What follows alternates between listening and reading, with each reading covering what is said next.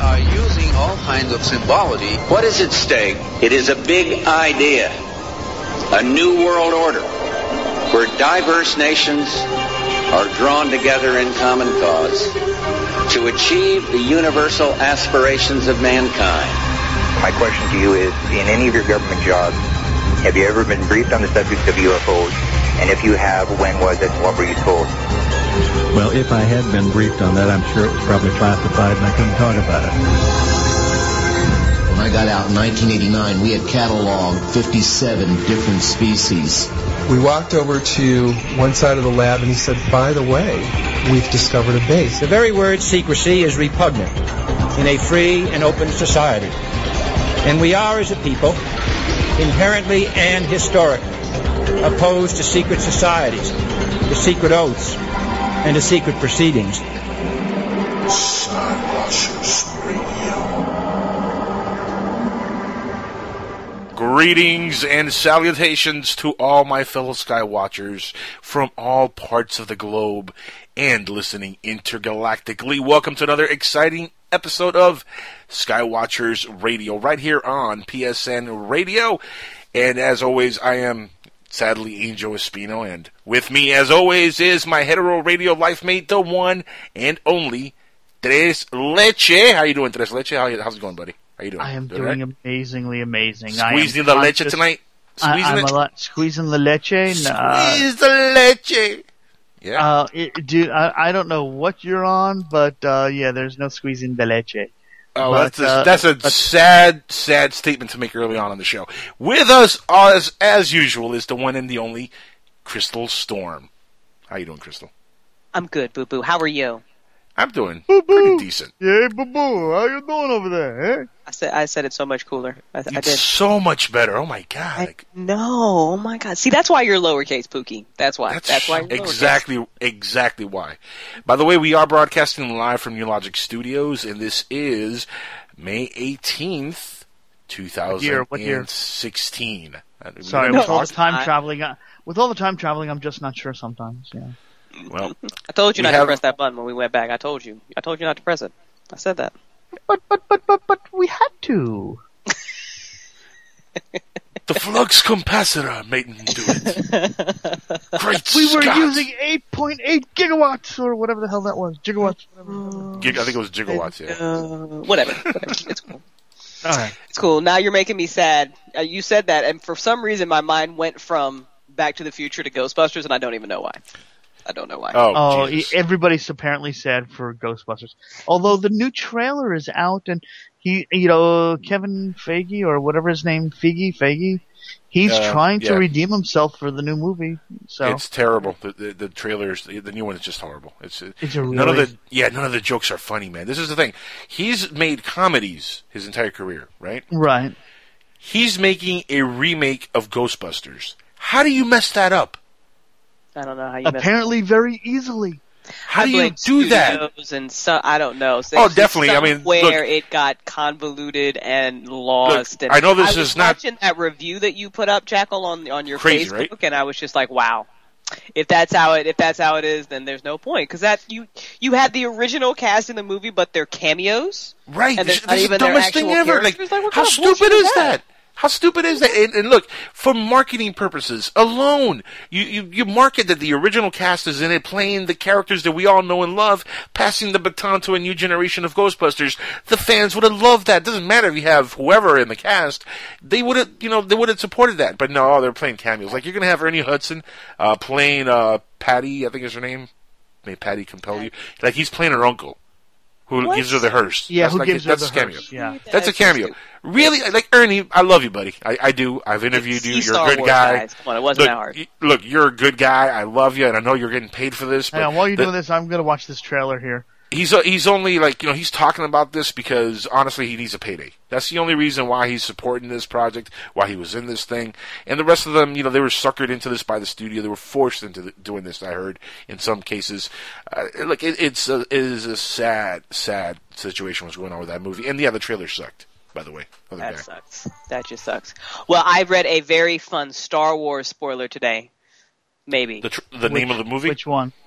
No, not the name of the movie. Apparently, some dude saw a scene involving Rey and Luke and the Knights of Ren and Kylo, and I'll go into details if you want, but I won't spoil it if you don't want me to.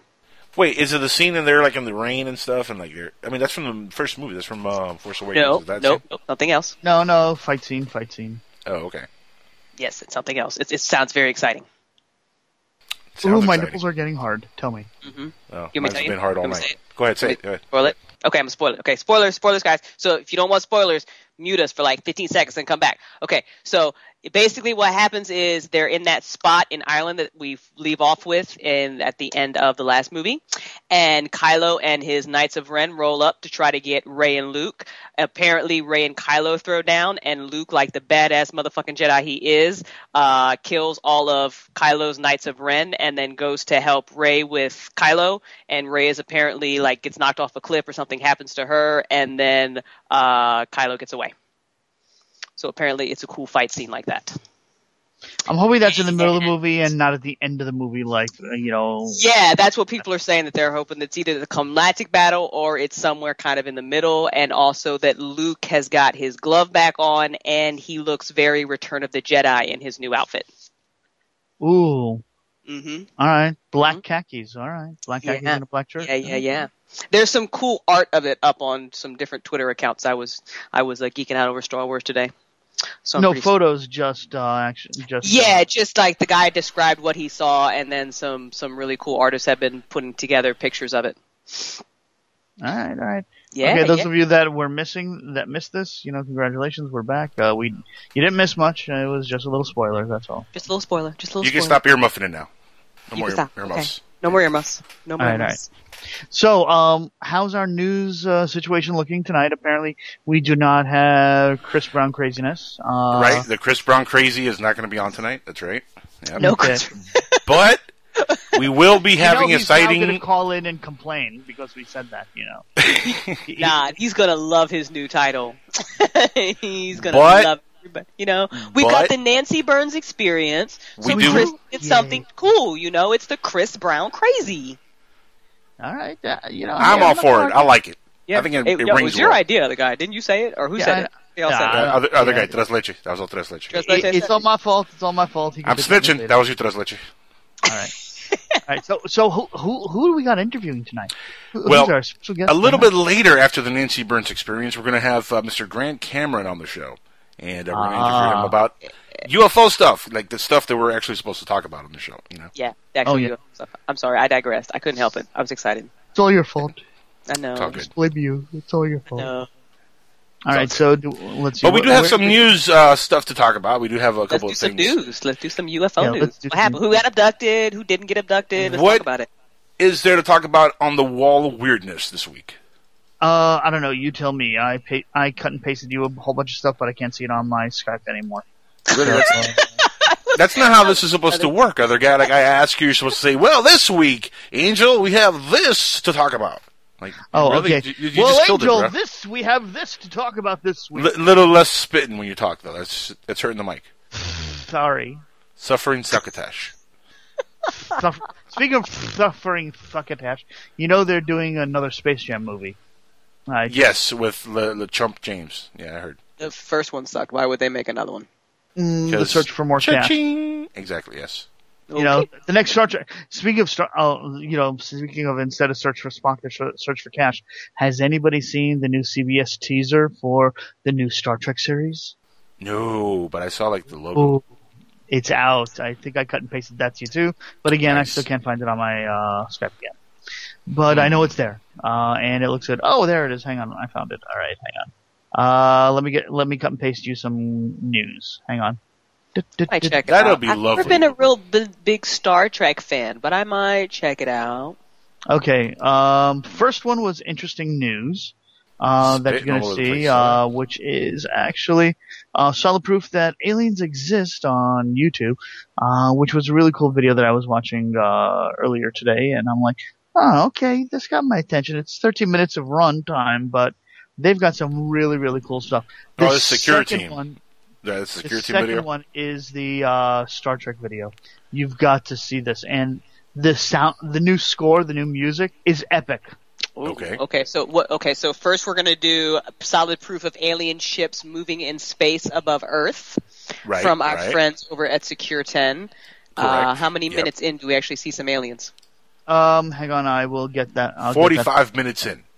Yeah. 45 minutes in of the 13 minutes of video. Right. Okay. Right. I would actually. Hey, it worked in the movie Contact. Yeah. Yeah. True. There was missing time. It was weird. There was missing time. There was. Correct. True. That was a great movie. That was a great movie. Okay, I'm going to let's post see this video on our Facebook page, by the way. So if you want to see the video that we're talking about here, I'm going to post the link on facebook.com/Skywatchers Radio. Yeah, 3 minutes and 15 seconds in is where it gets interesting. Go ahead in there. Yeah, if you guys want to take a look at it, you want to jump to about 3:14 in. It's actually shuttle mission 114 that they're showing. And what's really interesting, it's showing an object that is definitely not a meteor or a comet or anything, because it actually changes trajectory in a nice, beautiful curving arc. Which means it's in space, but B, it's just obviously it can't be something it's got to be intelligently directed, because it's literally changing its direction and course. And now that's interesting. Well, here's a question though. I'm gonna try to see if I sound smart on this one, Crystal. If I don't, just jump on me. Okay. Isn't there things like different radiations and stuff that happens in space, even like that close to the Earth, that might, I don't know, make something like drift one way or another, where to us might seem like, well, drift is one thing. The speed that it's traveling at is another. I'm sorry to interrupt you and shoot you down on. I mean, you actually see... Yes, but maybe this thing has been traveling for a long time, and it's just, it's come on, really? You're just clutching for excuses, aren't you? I'm sorry. If you look at it and how far it arcs off, it ain't gravity. It ain't the Van Allen belt. I mean, this reminds me of the smoking gun videos with Martin Stubbs from the 90s. Remember those? No, I don't. What are you talking about? Really? No, really. You never heard of the smoking gun videos? Well, no. You're shitting me, really. No kidding. All right, I'm going to post you a link on it. This happened in the 90s. There's a gentleman named Martin Stubbs, worked at I believe it was a cable company, if I'm not mistaken. And he was a repairman at the company, and he had a few satellite dishes, huge dishes in the back of the company, that he started recording footage of NASA's live feeds. This is before NASA really was like, oh man, we should really put a lock and key on this, encrypt it, and we screwed up. And he was recording like thousands of hours worth of footage and just capturing all kinds of different phenomenon. And when I say different phenomenon, I'm not just talking about a UFO flying saucer.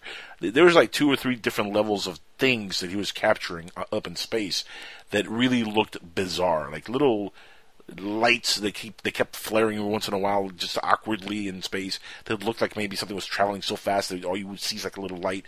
I mean, crazy stuff like that.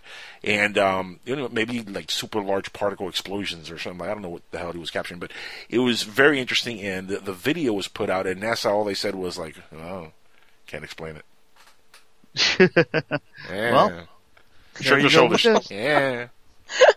Meanwhile, NASA's like, who let that dude get on the video stream? Who did it? I'm surprised he's lived as long as he has. I mean, I don't know if he's dead now. I wouldn't be shocked if he is. Oh yeah, they put a contract out on him probably, And look, I'm going to post this on the Skype here so you guys can check it out also. Right. But it's easy to search for. Just put the smoking gun UFO on YouTube or Google or wherever, and you're going to see the documentary. It's about an hour and 30 minutes. The Secret NASA Transmission. That's the main name of the thing, the smoking gun. All right, very cool. And I'm going to post that so you guys can check that out. Cool. When you have a chance. After the show, though. After the show. You want to listen to us in the meantime. This is first, that's after. No. We're first. All right, now, the second video that I give you a link to is the new Star Trek teaser. It's 50 seconds long. The soundtrack is nice. The visuals are really, really J.J. Abrams-ish right now. I can't listen to sound while I'm on the air with you guys. I have to mute. Otherwise, you're going to sound. Well, just shut up and listen, and you'll be like, oh my god, the score sounds great. Well, I can't because then, again... Yeah, I think he forgets that we're live on air right now. I know, he does.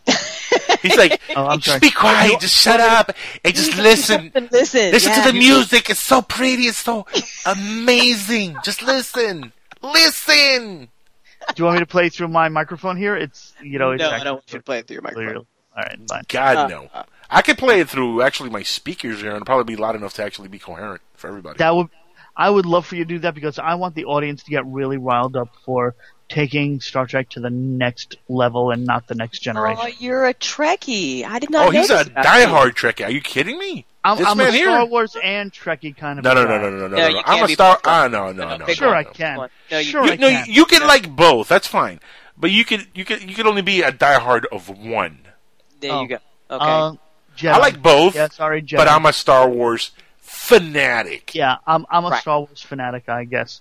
I'd even turn on my lightsaber in the background. Do or do not. There is no try. Correct. Well, you know what Yoda says? Beer. What is it? No. Beer. Did you say beer? Leads to drunkenness. Oh, okay, beer. Drunkenness leads to beer goggles. And beer goggles leads to ugly women. Mm-mm. Why did Yoda sound Mexican there at the end? Yeah, no. Like, it almost reminded me of like an episode in season 2 of Eastbound and Down when they're down in Mexico. Yeah. Beer goggles leads to ugly people, by the way. Yeah. That's true, Beer too. goggles will make anybody look good. True story. Mm-hmm. Oh, someone apparently is having a flashback, and it ain't Kylo Ren. No, actually, I'm not. Thank God. Because I smoked a lot of pot in college, more than I drank, because I'm a lightweight. And pot does not give you beer goggles. Okay, by the way, speaking of Yoda, True story. Here's that Frank Oz has recorded dialogue. He just finished recording dialogue for episode 8. Yes, and he's not doing the puppet. He's not doing the puppet. It's not going to be puppeted by Frank Oz. He's only doing the voice, but that's fine. That's cool. So it's going to probably be a blue I ghost. heard that Darth Vader is also going to be in Rogue One because James Earl Jones has recorded things. I'm so excited for that as well. Yep. Well, it makes sense that also that Frank Oz would not be the puppet doing the puppeteering this time because Yoda is dead, so it would be a Force ghost at this point. True. So. True. We're sorry. Unless it's clone of Yoda.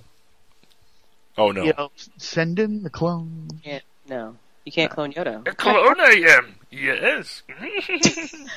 More green am I? Yeah.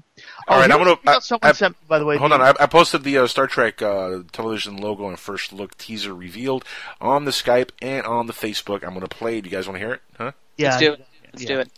Here we go. Uh-oh.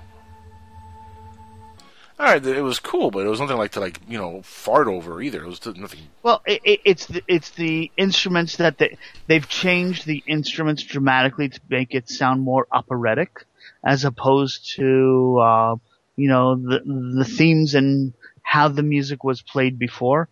It's a little bit. If you listen, it's a little bit slower. It's a little bit more dramatic. They turned up the bass on it. It just sounds deeper. And look, as long as they don't put a pop song in there like they did on the Enterprise TV series for the intro, I'm okay with it. Oh, 'cause I've got space in my head. There's nothing left inside me, and I've got space. That's horrible. Huh. No, did they really? I don't know what's worse, the actual song on the show or him singing it. The song was good. I suck at singing it, but the song was good. I just didn't think you needed it for Enterprise. Right. I think the instrumental was best. Okay. I agree. No, I agree. All right. I mean, this looks like Star Trek. Yeah. It feels like Star Trek. It has the logo, it has the name, it has the feel. Now I got to see some people in motion. Indeed. So then I'll be able to judge it properly. Now this is going to be, like we said before, I don't know if it was on this show, on one of the many other shows I do because I forget, it's too many. But I've recently talked about this, where this is going to be the pilot only on CBS, and then the rest is going to be on CBS All Access, on right? Pay for Me or Pay TV CBS, right? Right. Yeah, actually it was the roundtable on Sunday when we talked about it. See, there you go. Yeah, but you figure people will bootleg it and put it up on BitTorrent, and of course. Yeah, that's going to happen. Now, that's how I watch all my TV. Is this going to be people should support it. I'm sure there's going to be people that are going to support it because it's the only way the series is going to continue is if people pay to see it. But here's the question: the money for the budget? Yeah, but is it going to be week to week, or is it going to be like marathon here, the whole thing? Oh, I don't know. That's a good question. I had that question of myself when I just found out that they're about to release the Voltron series, the new Voltron on Netflix. Do I binge watch it because they're releasing them all at the same time? Yes. Or do I watch it, every other day? I can't help myself. I have no self-control with that. I mean, if it's on Netflix and I can watch an entire season, I will watch the entire season. Yeah, the only thing for me, it kind of I will call in dead. I'm gonna watch the damn thing. Here's the thing: it kind of kills like the excitement of keeping up with the show week to week, month to month, season to season. A little bit. I think it kind of depends on the show because I like. You know what? I think I like having Jessica Jones and Daredevil and being able to watch some shows just... Yeah, but you know why that happens? Because Daredevil, we're used to, the Marvel Cinematic Universe in cinema, and we're used to Daredevil, the movie. So when we see Daredevil, it's like a 15-hour-long or 10-hour-long movie for us. We see it like that. It's a little bit different with characters like that. I agree. There's some characters you can do the marathon with. I don't know about Star Trek. I'm not sure if I could do that with Star Trek. Yeah, so I hope it's not like that. Because the other reason you got to understand why, because every single Star Trek we've really seen, unless it's a 2-part episode, concludes itself and doesn't leave a cliffhanger at the end of every episode. If you think about it, Daredevil, something's always ending up at the end of the episode where you can't wait. It's a continuation. Yeah, that's why I'm saying it's like a long movie. Star Trek is their standalone episodes, basically. There's a narrative storyline, but for the most part, they're standalones. And that's I don't know if I'd call it a narrative storyline. I'd say there's continuing character development and evolution. Right, but yeah. No, there normally is. Like, for example, Voyager, the storyline was they were lost in space. That was basically the storyline. And you had Chakotay with a terrible name and bad tattoos, who inspired Mike Tyson. I'm telling you that right now. That's what inspired Tyson. You mean Grizzly Adams? Well, Chakotay. That's what he looks like now. Have you seen what? Do you know? Yeah, but do you know what? Like No, I haven't. But do you know what Chakotay means in Spanish, by the way? What does it mean? Smelly feet. Mm-hmm. That's all I'm saying. The first officer for the Starship Voyager was named Smelly Feet. Mm-hmm. I see. True story. Now, moving on to some actual UFO-related news. Hillary Clinton, as we've talked about before, has been obviously in the news talking about UFOs, and she was on Jimmy Kimmel not long ago. I think it was like March 24th. I got audio of her talking about this thing, and it's funny how she's given now a new definition. And I know some of you have heard this definition. Unidentified aerial phenomenon is the new definition, I guess, they're trying to come up with. But it's funny listening to her talk about this. I got the audio clip. I'm going to play this real quick so the audience can listen in. I've brought this up before, I think, on Future Theater, and it's a question that I still have not had answered properly. Why is she catering so much to this, huh? Because she needs anybody. She needs the wackos to elect her because that's the only people that will vote for her. Finally, the answer I've been waiting to hear. I'm good with that sometimes. Not all the time. Nobody else wanted to say it, but it's the truth. But hang on, though. But that doesn't make a lot of sense to me because I'd like to think that those of us, well, maybe not all of us, but I think the majority of the UFO field, we think outside the box. And she's very much a typical politician. So, I mean, just because Hillary's claiming disclosure, I think anybody who's seriously followed the topic, we're not going to fall for it. You're full of crap, and we know she's full of crap. It's interesting. Right. But the thing is, the reason... I'm not going to vote for her just because she's saying, I'm going to open up the black box. But the thing is, the reason that she's doing it is because that's the way they see us. You see what I'm saying? I'm not saying that we really are that. I got you. So that's the way they see us. They perceive this community to be like that. So they're using the UFO community to get votes. She's doing it to get votes. Do you think I would be very curious if she's actually getting votes. Like if somebody is actually going to vote for Hillary because she said UFO disclosure. I would like to talk to that person. Probably will. No matter how hard she tries, she's not going to really get UFO disclosure, and the reason is definitely not because it's joke. Above her pay grade. It ain't and happen. It's a joke. There's no way that she's ever going to get it at all. She's 7 levels below the possibility of getting the truth. Absolutely, and that's why I'm like, I think most of us who follow ufology know that. You're not going to do it. Like, look what happened. Yeah, most of us who. Yeah, but here, Crystal, never going to happen tonight. I'm sure we'll have like a million more examples. So really, if you were voting for Hillary because she said UFO disclosure, call in. I want to talk to you. I'm really curious. I'm going to give you a piece of my mind. That's right. You call in. No, not at all. Like, I'm just curious. Like, it worked? What? Well, here, let's play this clip. Call in. Let's play this clip real quick, and then when we come back, we're going to have the Nancy Burns experience. Remember, at the second hour, we're going to have Grant Cameron. So be ready for that. That's going to be awesome.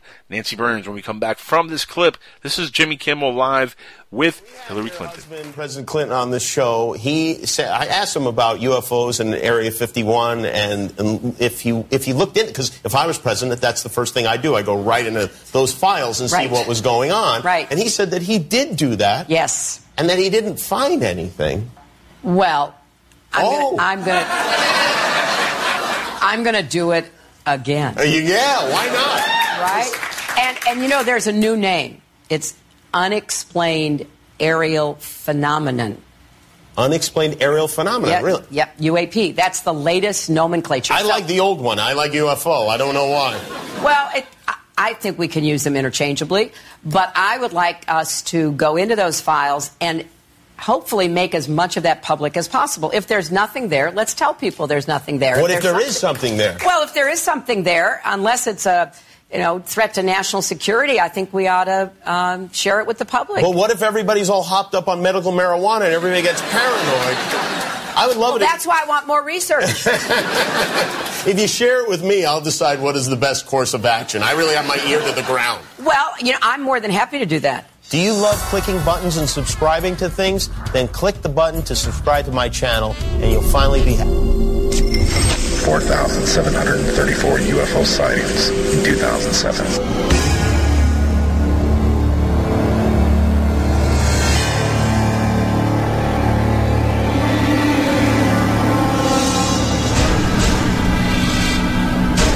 854 abductions by aliens or unknown species reported by American and British citizens,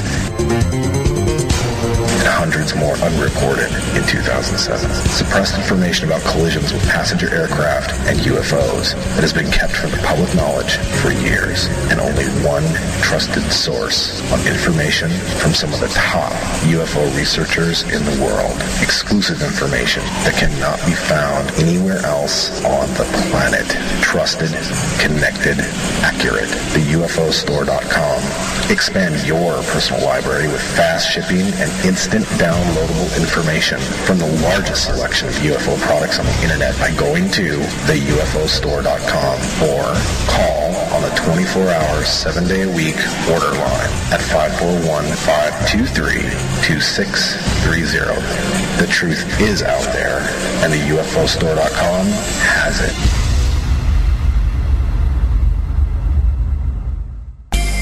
Put a team of professional consultants behind your home or business computer with Key Information Solutions, providing solutions to your internet and computing needs while keeping you on the cutting edge of technology. Preventative maintenance and networking support, hardware and custom-built computers. Let Key Information Solutions be your personal tech staff for your home or office with affordable hourly, monthly, or annual rates to fit anyone's budget. Call Key Information Solutions now. 954-973-3374. That's 954-973-3374. Or visit keyinformation.com. Look, up in the sky. It's a bird. It's a plane. No, it's SupermanHomepage.com, the #1 Superman fan site in the world. SupermanHomepage.com, covering the world of Superman from the 1930s to today. News, reviews, rumors, and reports. SupermanHomepage.com for all your Superman comics, TV shows, movies, cartoons, radio shows, and more. Everything you ever wanted to know about the Man of Steel and more. SupermanHomepage.com. Imagine no longer being tied down to your computer, but having the freedom to take live talk radio with you anywhere you go. TalkStream Live introduces our first ever iPhone application. The talk shows you follow now follow you. And your iPhone is now the fastest and easiest way to stay connected to the best talk radio on the internet. Listen to live talk shows 24 hours a day, 7 days a week. Mobile talk radio from TalkStream Live. Now available in the iTunes App Store.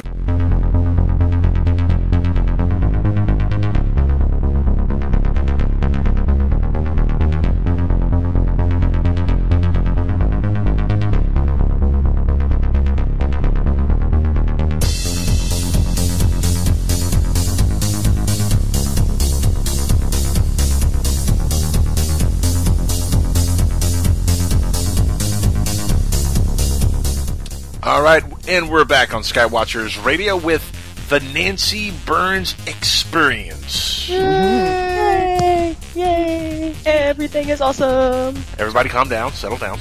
Calm down, kids. Yeah. All of you listening in, calm down, settle down. This is right. We have Nancy Burns right after we went to the commercial, but we played the Hillary Clinton skit, and I want to jump off right on that, Nancy, because I think it was a skit. I don't think it was real. It was a skit. Yeah, I don't think it was legit either. I think they orchestrated, scripted the whole thing. But Nancy, give us your take on that video. Well, or that audio, I should say. Sorry. Yeah. Well, the number one thing I take away is the difference between Hillary Clinton and, say, Donald Trump. And it's this.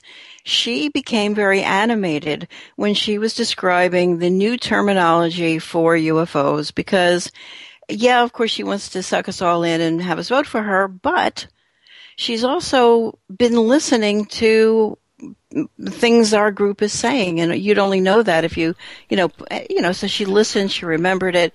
Or she has that Podesta guy telling her this is going on. Exactly, but it points out the difference. Hillary Clinton is think about the matriarchy versus the patriarchy. Donald Trump is like a king; he's like a super dad, and Hillary is going to be like a super mom. Just keep those kind of balance in mind. Ouch. But apparently this super mom is the one who's cheating on her husband. So what? But listen, guys. Hold on. Chill for a second. Hillary Clinton is cheating on Bill Clinton? No. She's saying, call her a super mom. Yeah, but the super mom is a skank. No. Wait, consider this. Anyway, moving on. I'm not even going to touch that with a 20-foot. I'm sorry. I just don't trust her. I don't trust. I don't trust her either. You've never met her in person. No, you're right, but I've seen enough on the news. Some people you don't have to meet, Nancy, to know that you don't like them. Like I don't have to meet Hitler to know that Hitler was a scumbag. I don't have to. Yeah, but Hitler did bad things, and Hillary hasn't. Let's be honest. She's only done decent things her whole life. Consider this. Just consider this for the moment. She's done at least. Wait.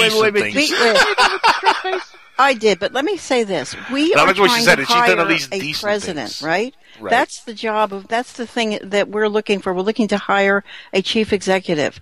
Consider, if you will, a policy wonk, a person who is really friendly with both sides of the aisle because she's been in the Senate. She's been everywhere. She's kind of a people person. She's okay. Versus a guy who is only in it for himself. But Nancy. On a power trip. Hang on. Nancy, hold on. Hang on. Before we get into a political discussion again, let me just say this about her video, Jimmy Kimmel, on the UFO thing. The key word that I think we should, and I don't think it was a skit, but the key thing that we should take away from this is that she said, if there's anything there. Right. And that's key. So what I think is what she's getting at is, even when she's do the song and dance, let's rename it to this, that, and the other. But the way she said that and kind of the way she responded to his question after the fact makes me believe that she doesn't think anything's there. That she thinks we really are cuckoo, and that's the key. That no. I think just the opposite. No. Crystal's onto something here. To office. Yeah, she's on. Exactly. She'd say, we looked into UFOs. We've discussed it with NASA. I've been this, that, and the other. She'd make a whole big spectacle out of it. Like she didn't jump in saying, "Hey, I believe 100% of this is real, and I'm going to prove it." Like, no, she's like, "Hey, there's something there." Already been on the inside. She's going to say that there's nothing there. That's what she's going to say. She's going to say, that's what Bill said. Bill said the same thing when he ran. Thanks for voting for me, but thanks to the security clearance that I have nowhere near the clearance myself because I'm only in office for 4 years, or maybe 8 you guys. That's not what she's going to say. She's going to say, this isn't she won't true. say that. No. That's the truth. What she's going to say is when she turns around after she's elected, and let's just say hypothetically speaking that she gets elected some crazy way. The government said there's nothing there. No. After she says, no, hold on. Let me, there's nothing. Can I finish? I finish? All right. After she says all that crap that he just said, she's just going to turn around and laugh and say, suckers. And they thought that was going to actually. No, but I don't even think me slapper these suckers. She's like, I got my vote, so I don't care. That's all. Yeah, exactly. But I love the way she's pandering. I love the way she's pandering, and it's insulting because exactly what you guys are saying, what Crystal is saying, it's insulting to us that know that this is how they see us. If I really do that all the time, they do it. I think that when Obama said that I agree with homosexuality, but as a president I can't do anything about it, I thought that was insulting. I thought that was completely insulting. I don't give a shit what your personal opinion is. You're the president. Do something. I mean, we are all supposedly that's equal insulting. in this country, So right? it's the same thing with Hillary. She's like, yeah, Right. let me kind of pat you on the head, tell you that you're cute, vote for me. It's insulting. It is. Yeah, but we don't really care about that. We care about having a great economy that gives lots of new money to people in all kinds of ways. Wait a minute, new money. Wait a minute. Hold on. I'm going to stop you right there. Hillary's going to fix that. I'm sorry. I'm going to stop you right there when you said, we need new money. No, we don't need new money. You know why? Because I just need any money. Donate some money. Hold up. If you make and print new money, that just leads to inflation. We want to cut down the deficit, not just keep on printing. I don't mean it that way, though. Well, you got to explain that part then. Okay, I mean new opportunity along the lines of my daughter is actually making a living by getting people to stand on surfboards on the water. It's a whole world of exercise that never existed. So how did Hillary Clinton get her that job? Well, you want the government to stay out of your way when you're trying to come up with new ideas. You really think Hillary after corporations? After everything that's happened with the Democrats with Obama, but look at that's not your business. That's our business. We have to build it. Folks, hold on. Let me stop everybody for a second here. You know what I love about Americans and about people in general? We could all get along with hate. Please hear me out before you overtalk. Please hear me out. Sorry. This is what I love about people. When a catastrophe happens, the first thing you hear out of people is, where was the government? Why didn't they do something to help us? But then when, nothing bad's happening, but maybe they are looking out for our well-being in their own weird way, everybody's like, oh man, I don't want the government. I don't want them to do, looking into us. So it's like, people that are in Florida, when they're in Florida, they always put the AC on. When they go somewhere that's cold, they put the heater on. It's like, make up your minds, people. What do you want? How do you want it cold? Do you want it to protect you, or do you not want it to protect you? And Hillary Clinton said something very, very key in the entire thing that you guys did completely missed. Completely missed it. Which was? What'd she say? Tell us. All right, she's talking about if there's something there, right? But then she says, if it's a threat to national security, I won't disclose it.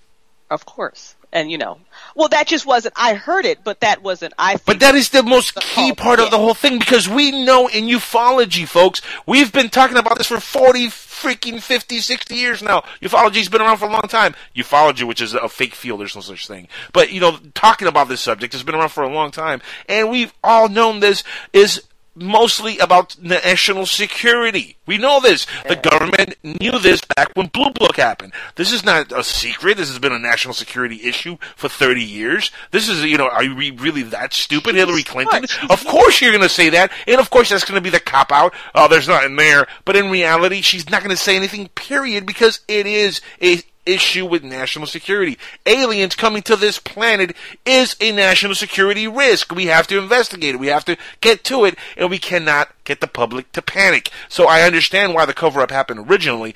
I do think, though, it's a little, it's time for it to, blow over and for us to know what really is going on. Stage. Yeah, but I mean, early on, I have no ill will towards the government if they kept it a secret for 20, 30, 40, 50 years, because I understand the time was different back then.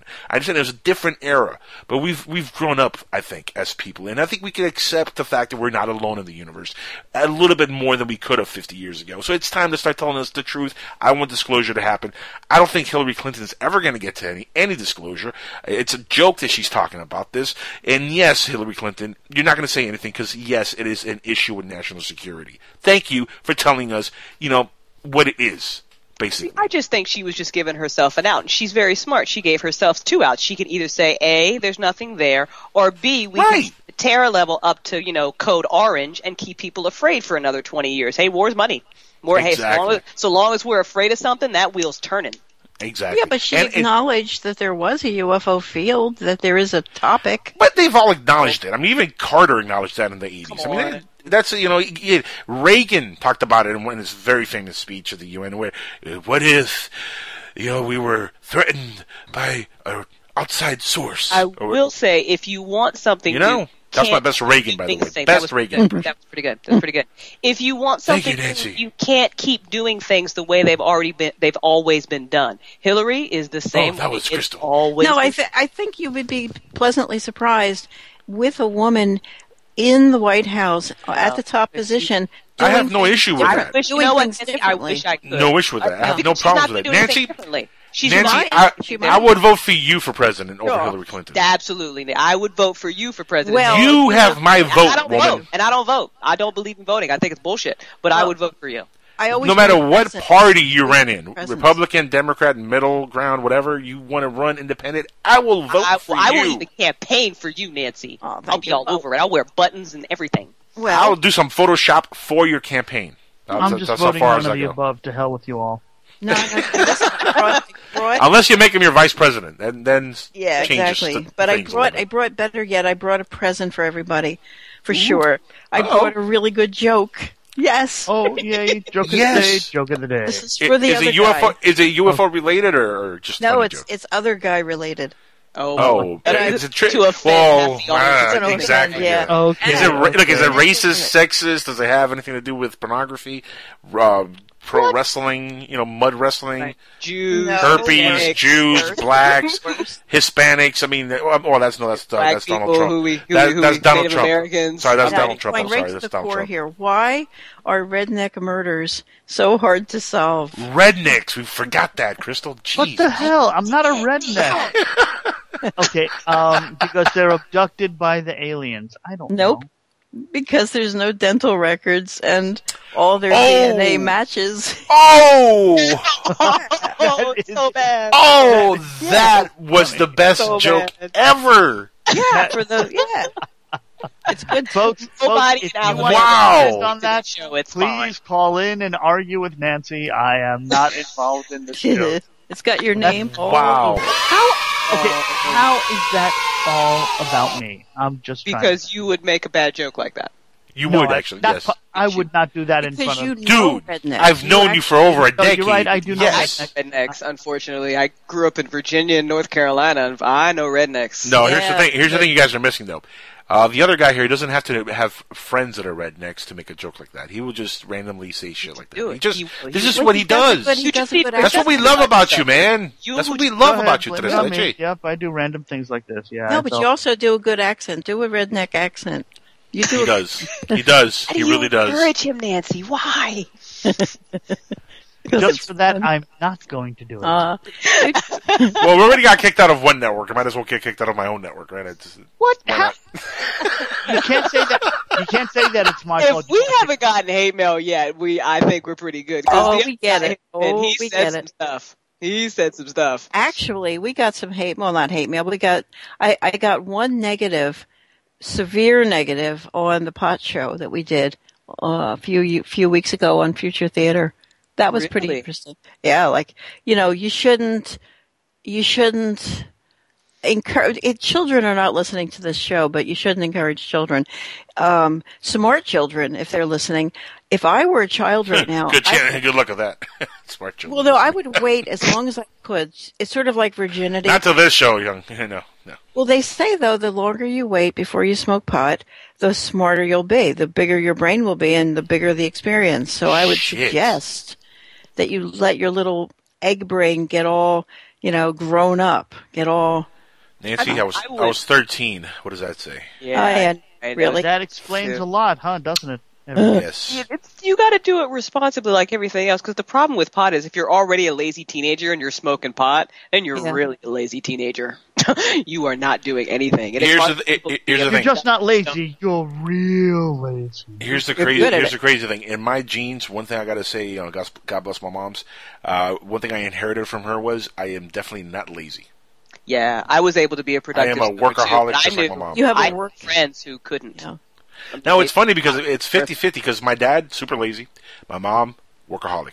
So sometimes I get lazy, and most of the time I'm not. So it's like the yin-yang effect. Well, Crystal, sometimes you don't. Right, yeah. Yeah, how old were you when you first smoked pot or had pot? Ages? I had a brief pot experience 14, 15, and then I really started smoking pot when I was in college. Wow. And the other guy, what was your age when you started? I haven't started yet. Ah, see there. There you go. Smart boy. Very smart boy. Soon to be smarter than everybody because of that. Mm-hmm. Oh, there you go. You go, other guy. Yeah. Wow, I can't believe she fell for that. I take everybody. I take everybody at their word. I really do. No, in all seriousness, I really don't smoke at all. I don't smoke anything at all. You vape, right? No, I don't vape either. Oh. I have been, maybe once every couple of years I'll do a hookah in a social environment. Wow. But I really don't smoke. It's just not my thing. But I will tell you this. I will sit in the same room as people that are smoking up, and I will maybe once in a while end up with a little contact high, but that's about it. Really. Well, is that because you never have your whole life? I've never had a desire, want, or need for it. Now, will I dabble in the business of cannabis and pot and marijuana? Absolutely, yes. I'll tell you this much. I'll tell you this much. The benefits are through the roof on the medicinal side. It's just there. And the monetary side. Now, will I take CBD oil? Absolutely, yes. I don't need the hallucinogenic side to enjoy my life. I'll say this about this man here, though. I've known him for over a decade. I've never smoked with him. Ah. Interesting. Yeah. And here's the interesting part. You'll also notice, how often do I sound like I'm high on something anyway? Yeah, this guy's high on life. He really is. Well, that's sort of how Bill is. He's a very wound-up character, and he really thinks outside the box. And he was an only child, and he really talks to himself. So he's a completely self-contained, very happy individual. So here's an interesting question. If you're homeschooling your kid and you talk to yourself, does that mean you're having a parent-teacher conference? Whoa, that's trippy. That was good. That was a good one. Good one. Mind blown on that question. So deep. Well, now, I love it when girls say that again. Crystal, could you say that? I love when girls say "so deep, so deep." Could you do that again? Honey, I wasn't talking to you. I was talking to Big K Spooky. Okay. There you go. Sorry. Damn it. You're lowercase Spooky. See. Wow. Wow. That was a thing to see right there. We're a bunch of crazy evil bastards on this show. I wish I could see the reaction of people who just tune in at the right moment and wonder where the hell they've landed. Well, what do they mean about lowercase Pookie? Yeah. Now, didn't Chris leave behind his finds for the week? I think he did. I'm looking for them now. Yes, in the Skywatchers thing. Okay, well, we talked about a couple things on there, but there was a couple things he posted on the Facebook page, I believe. Is that what you're trying to get? Yeah. Well, I didn't like the New England Fireball so much. It was like, whatever. But I did watch the other Facebook one where these 3 beautiful white dots appeared in a triangular formation. I thought that was nice. If anybody has seen those guys. I am watching it right now. Oh, it started playing and there's noises. There's a volume. Look at that. You hear it? It's okay. It actually sounds like Robin Morningstar's on. There's crickets in the background. Yeah. Birds, you know. JFK was a great man. You guys really got into it. I love Robert. Yeah, he's great. Yeah, you guys really got into it. He's got untold depths, I tell you. Oh, it's amazing. And in fact, he's going to be on Future Theater, and he'll tell us some of those depths next week, May 23rd. Really? Speaking of which, yeah. Very cool. Yeah. What I love about Robert Morningstar, and this is funny, Nancy, this has only happened with maybe 2 or 3 guests that I've ever interviewed, over and over again, because, he's a guest that we've had on a lot on the show. Right.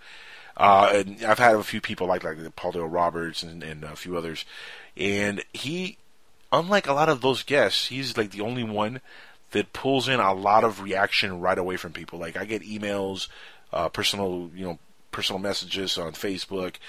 People send me texts about the show, and it's usually about stuff that he says. And normally we don't even talk about UFOs all that much. It's mostly political stuff, which says a lot. But it's funny. He always gets a reaction from people. Whether it's a positive or negative, he always gets a big reaction from people. And he's not like it's not like he talks about super, super, super crazy, controversial things. But let's be honest. Well, he UFOs, does. But he knows what buttons to push on people. He does, yeah. Well, he has said that the UFO, what's the name of his website? UFO Digest. Yep. He says that continually gets hacked. And I often wonder, is it true? Or, and do you guys know what happened to the website? I think the founder died, Vanderplug. You know? Yeah. Vanderplug, let me find his first name.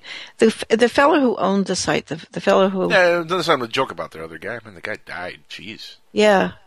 Vanderplug. Does that see what I'm saying? That's the kind of joke he makes. See? Yeah. He can't help it. He legit cannot help himself. I want to hear my fault. Sorry, I think Van Wilder every time someone says Van something or other. Van Wilder. And Van Wilder was the movie, right? Right. That was a good movie. Yeah. Yeah. Great movie, especially the beginning with the Asian lady. Hilarious. In fact, that fella who played Van Wilder, I forget his name. Do you guys remember? He's Deadpool. He's Ryan Reynolds. Yeah, his new name is Deadpool. He's so... His real name is Deadpool, though. Yeah, that's Deadpool. Yeah. Wow. Yeah. I think the copy of Deadpool that we started to watch was not good. I think it wrecked our experience, and I think we need to start from the beginning, find a different copy, and see. What copy did you see? You mean go to the theaters and see it, or buy it on DVD or Blu-ray? Or wait for it to come out in, HBO or Skinemax? Exactly. Torrents. Yeah. Get a torrent. You'll find a good torrent. What are these things that you speak of, Crystal? We have no idea. No, nothing. No. Torrents? Stuff, yeah. I mean, if you was, I'm just saying, like, hypothetically. I don't know about these things. Torrents. What are these torrents? It's called the Torrent syndrome. That's exactly what it is. Torrent syndrome. I've never heard of these things. Well, Angel, what is your hard drive capacity? Whoa, that's off the top of your head. That's a tough question there, Nancy. No, seriously, do you know? Whoa, Nancy, I never thought we were going to get that dirty on the air. Jeez. Aye.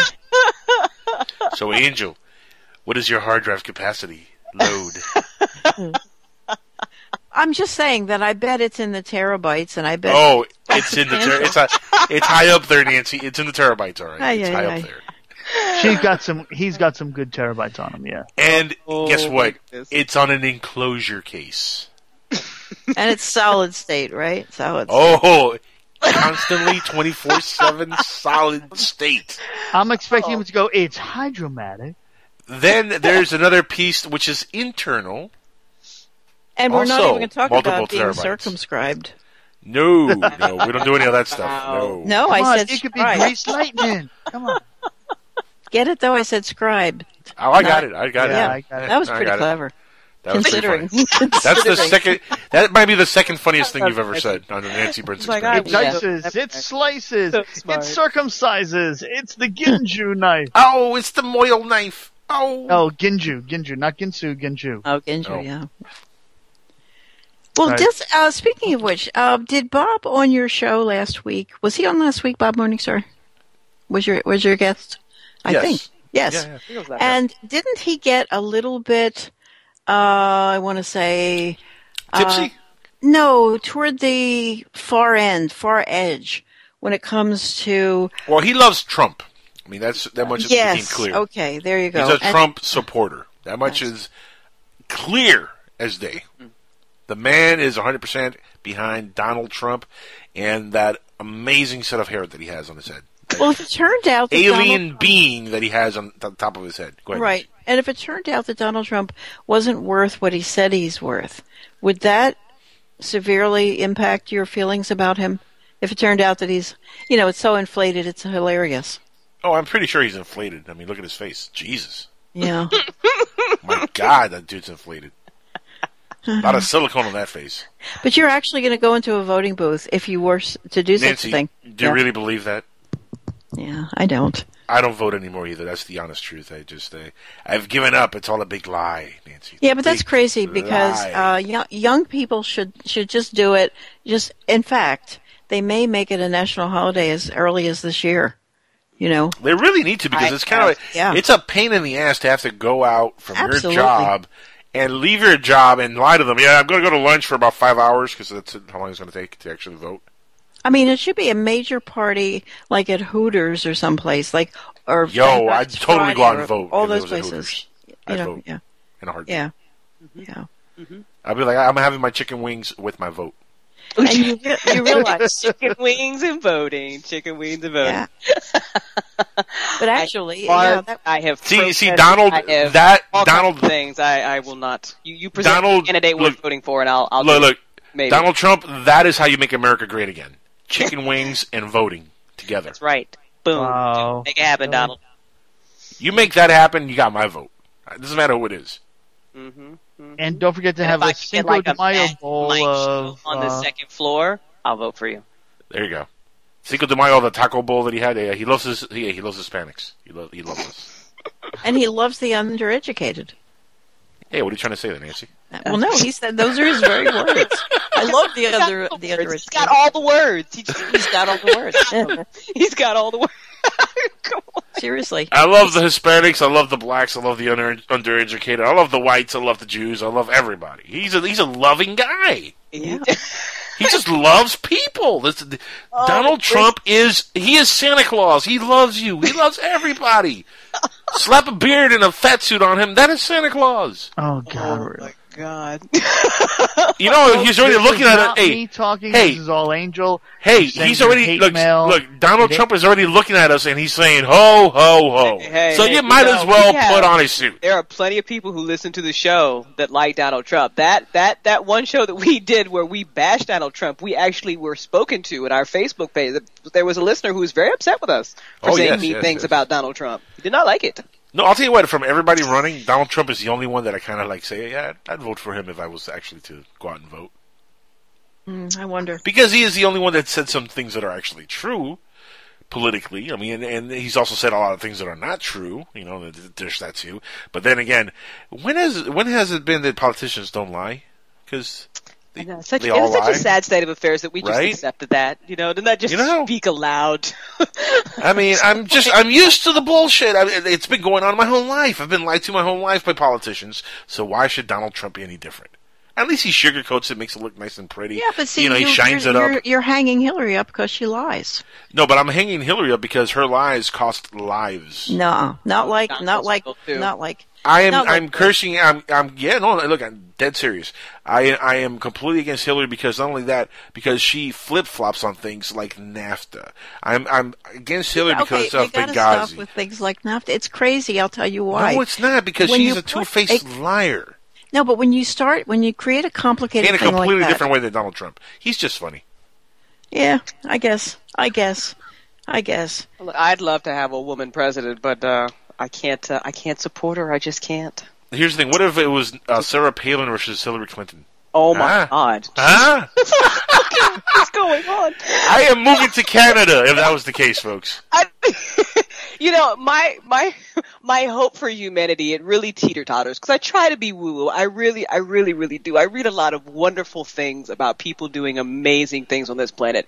And then I watch a Sarah Palin video. And then I watch the video. It's that I watch people cheering for her. It's kind of how I feel when I watch people cheering for Donald. They're like, yeah, I want the guy who is signing titties at a freaking presidential election. That's the guy you want. What is going on? What happened?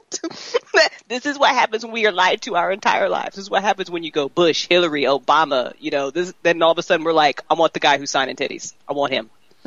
True. That's what happens. True. Works for me. Guys, we'll be right back. Hopefully we'll have our guest on. Grant Cameron hasn't answered me. I've been trying to get a hold of him for the last hour and a half. So hopefully he's on Skype, so hopefully nothing bad's happened. But we're going to go on break for a minute. We're doing on break. When we come back, hopefully Grant is with us, and we're going to talk about a bunch of paranormal and ufology-based stuff. So stick around. This is Skywatchers Radio.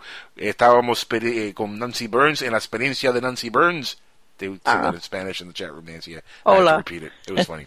La experiencia de Nancy Burns. Siesta. Siesta. I pity the fool who turns off the radio. Skywatchers Radio will be back. Guaranteed. Don't go anywhere. Who? Right, everybody. I'll be back in a sec.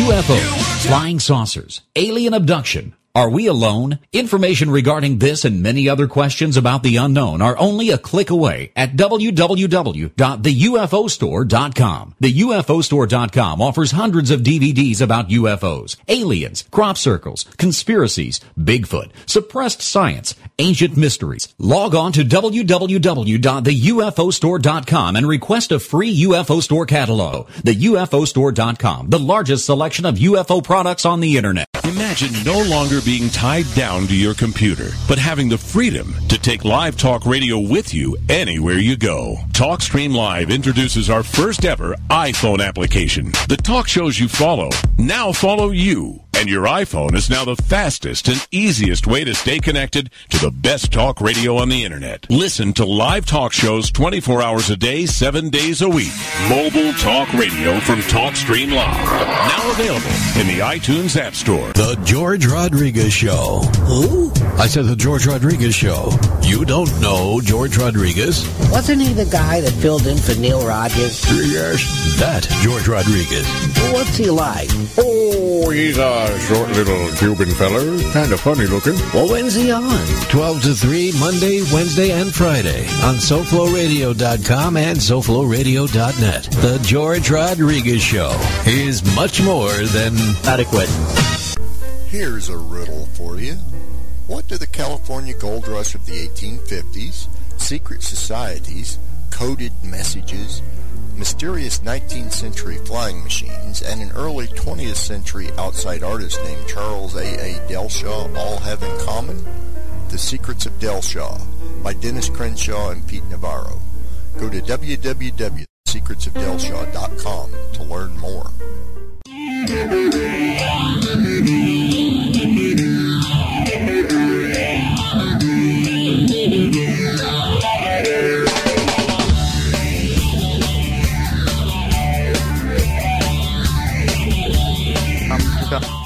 All right, everybody, welcome back to Skywatchers Radio right here on PSN Radio. And as promised, he made it. He's here. Grant Cameron, welcome to the show, my friend. Thank you so much for being here with us tonight. Well, thanks for having me on. I appreciate your interest in the stuff I may be doing. You know what? I've actually been interested in the stuff you've been doing for a very long time, and especially the political stuff. We were just talking about Hillary Clinton, and funny enough, we want to talk about this with you because we know that you have a lot of information about this particular presidential candidate. Yeah. I actually had given it all up. I had actually given away the famous Rockefeller Initiative documents that I got in 2001 from the Clinton administration. And I figured, well, the president's never going to tell you, so this is a waste of time. And I actually gave all the documents away, and I was on doing consciousness stuff. And then Hillary opened her mouth, and I got dragged back down the rabbit hole. So who did you give them to? I gave them to Joe Bookman in Salt Lake City, the guy who helped with the citizens' hearing, who was one of the moderators for the citizens' hearing, and ran for the Independence Party for president and stuff like that. So he's got him in a safe, but they're around. Like Steve Bassett has them on his website and stuff. I didn't really realize the significance of the Rockefeller Initiative documents for many years, but Steve Bassett kept telling me this was, significant. And then when I found the 2 Hillary Clinton documents in the Rockefeller files, that's when Steve hadn't seen that, and he sort of got excited about. So that's why he's saying now that. Hillary can't make it to the White House unless she talks about the Rockefeller Initiative, as if she's not talking about it.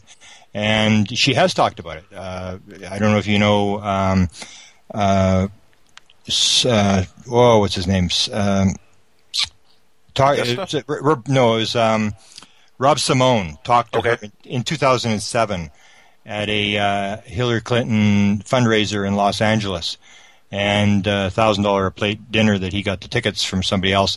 And he asked her about the Rockefeller Initiative, and she didn't deny anything. She said, "Yeah, I was there, and I took the material to the president, which is the most significant part of the whole thing."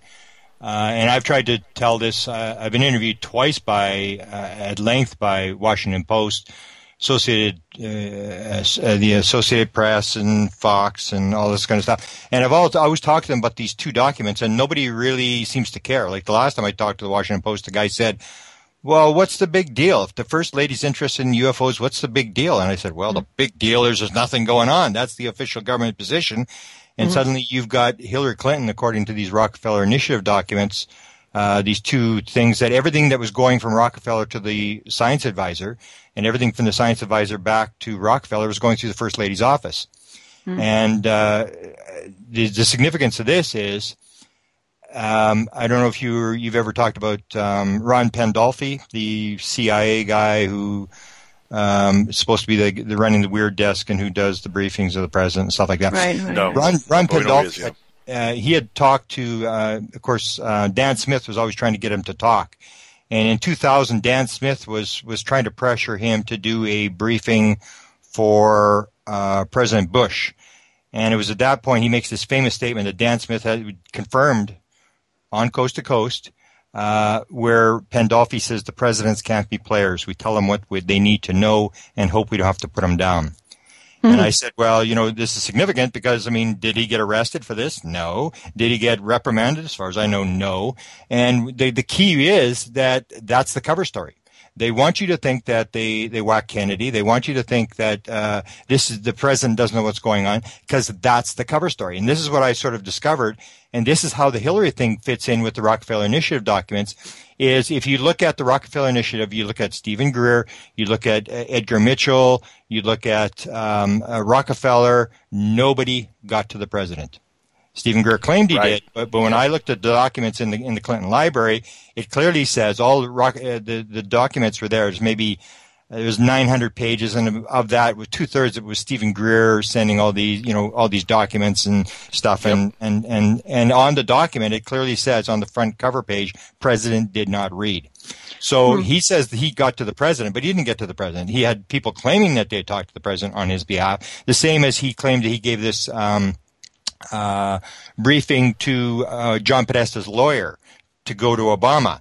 But the key is, according to Pandolfi, is the presidents can't be players. And the reason the president can't be players is because he's the Wizard of Oz. He's running the cover-up. And you can't have him talking with Rockefeller or Edgar Mitchell or anybody else trying to get to the president. And that was Hillary's role.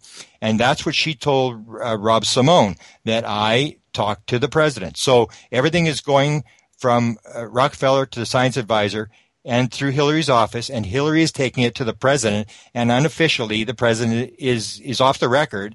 He knows what's going on because he's getting it through Hillary. So that was her significant role, was to provide cover for the president. And if you look at the Rockefeller Initiative, when he goes to the Clinton Bill Clinton and you said it right the first time, Bill, Clinton nut. Yeah, Clinton and Hillary go to the Rockefeller Ranch. You remember this in August of 1995 for their holidays. And they're doing the rafting and the tenting and stuff because Dick Morris told them the swing voters are all people into camping and stuff like this. So he's trying to win the swing voters, so they go to Rockefeller's Ranch. And Bill doesn't want to be there. He's just furious. According to Marie Galbraith, and I heard this from Antonio Huneeus, who helped write the report that Rockefeller put out, she said absolutely for a fact Bill Clinton was not at the briefing. Only Hillary was there. And so to look at this whole thing is why Bill was at the ranch, but he did not attend Rockefeller's little spiel. And that is because, according to Ron Pandolfi, the presidents can't be players. And who was Ron Pandolfi again? Ron Pandolfi is supposedly the guy that runs the Weird Desk. He's New York Times had called him the top scientist in the CIA in 1996. So he's the guy that when they knew Rockefeller was coming to the Clinton White House, the science advisor, Gibbons, asks for a briefing from the CIA because he doesn't know what's going on. So he, of course, that's the first thing he wants to know is Rockefeller's coming to talk about UFOs. So he tasks the CIA to give him a briefing on UFOs so he can deal with Rockefeller. And the briefing goes to Ron Pandolfi. Now, Ron Pandolfi gives the briefing. This is a story that I've told on my website. He gives the story, the whole briefing to Bruce Maccabee the day before the briefing is supposed to occur in, I think it was March of 1993. And Bruce tells the story about how he's got 24 hours to put this briefing together. And he's up all night, and he faxed this thing in at 8 o'clock, and the briefing had been moved to 7:30. So he never did see his briefing. They saw another briefing that had been done. But the reason that Pandolfi didn't do it, and this is recorded. It's actually in the Rockefeller Initiative documents, the conversation between him and Scott Jones. The reason he didn't do it is because the CIA is not into UFOs. So he can't do a UFO briefing because it's going to become public. And the Rockefeller stuff's all going to become public. So he tells Bruce Maccabee, he says, well, we really don't have the documents and we really don't have time for this. So can you do it? So Bruce Maccabee does what he thinks is a briefing, which is really nothing. It's like the Rockefeller thing. It's like Stephen Greer's briefing to Wosley. It means absolutely nothing. Right. When a person from the street goes in. A briefing is when I talk to Dick Cheney. I asked Dick Cheney, in all your jobs in government, were you ever briefed on the subject of UFOs? If so, when was it and what were you told? Which means, did someone walk into your office and say, Mr. Cheney, this is a top secret briefing, code name, whatever, sign here, this is the briefing, and they tell you the truth of what's actually going on. That's the briefing. So there's a claim that Rockefeller gave a briefing. He didn't. Stephen Greer didn't give a briefing to Wosley. They're using all these people off the street to cover, and nobody got to the president. And that's the significant part of Hillary's role during the White House days, and she confirmed this. And one of the keys to this news story is that people are saying, well, Hillary's sort of keeping the secret and stuff about the Rockefeller Initiative. Nobody's asked her. And the other thing that I think people have wrong here is they say, okay, Hillary's talking about it because she wants this vote or she wants that vote or... Yeah, guilty. That's what we were saying about earlier. Yeah. Whatever. The key thing is Hillary did not bring it up. Hillary has never brought up the UFO subject. If she had some of these shows though are scripted, like Jimmy Kimmel. They talk about what they're going to talk about beforehand. But maybe she has told them, "Hey, Jimmy, ask me about the UFO stuff." We never know. Well, that's possible, but we don't know that for sure. But I know for Damon Steer. I just talked to the Charlemagne from the New York City radio station when he asked her, and basically she was asked 4 times about UFOs. She has never brought it up in a speech. She has never said, "I promise to do this." She's never. It's not on her platform stuff. She was asked 4 times about it, and I say that there's a good chance that if she had not been asked about it, the subject would not have come out, which gets to the most important part of the whole story. And I keep saying people, because I put a lot of the stuff on the latest, the White House questions and stuff. I put it on Facebook, and the Hillary haters are on there immediately. And I say, I always say the same thing. I say, don't watch the puppet. Watch the puppet master. Forget about what Hillary Clinton's saying. Who cares what Hillary Clinton's saying? This is the last thing she really wants to be talking about, because it really doesn't get you any votes. It could actually sink the whole ship, as you saw with Kucinich in 2007 when Shirley MacLaine outed him for seeing this UFO at her house and getting this voice in his head with a message.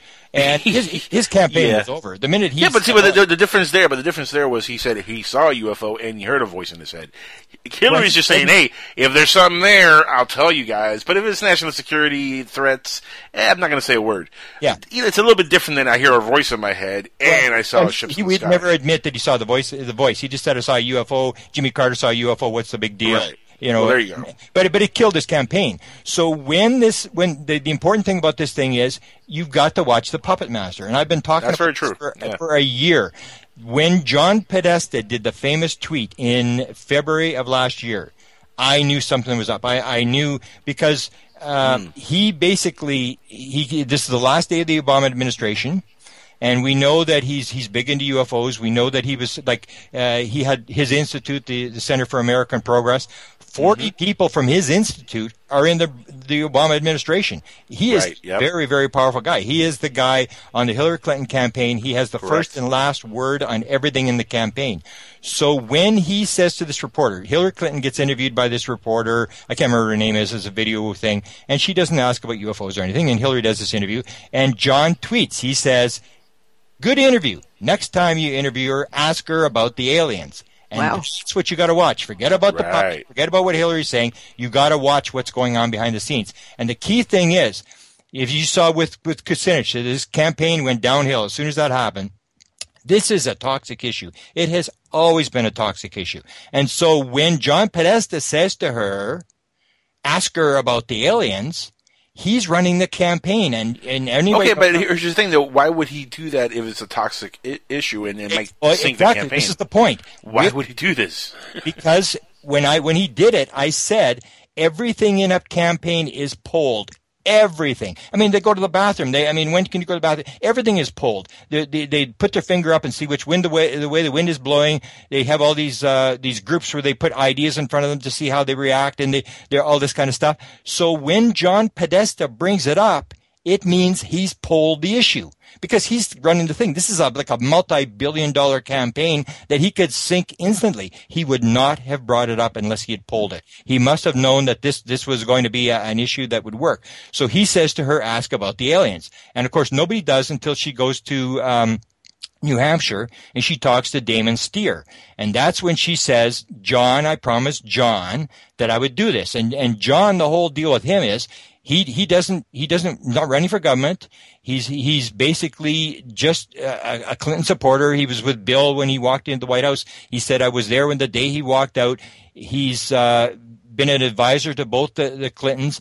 And so she made a promise to him that she would do this. Now he said clearly, told Tom DeLonge, who's now running around telling this story that he's got, high-level people are telling him what's going on, and he's putting it in fiction books and non-fiction books and stuff like that. And he's clearly said that Podesta was one of the people that he phoned, and Podesta said, I'll get back to you. And 2 months later, he phones back, and he says, okay, I'm game. I'll do this. So Podesta is this smart guy. He's the smartest guy in the room. He's the most powerful Democrat in the country. And so when he's doing this, you gotta look very carefully at what he's saying.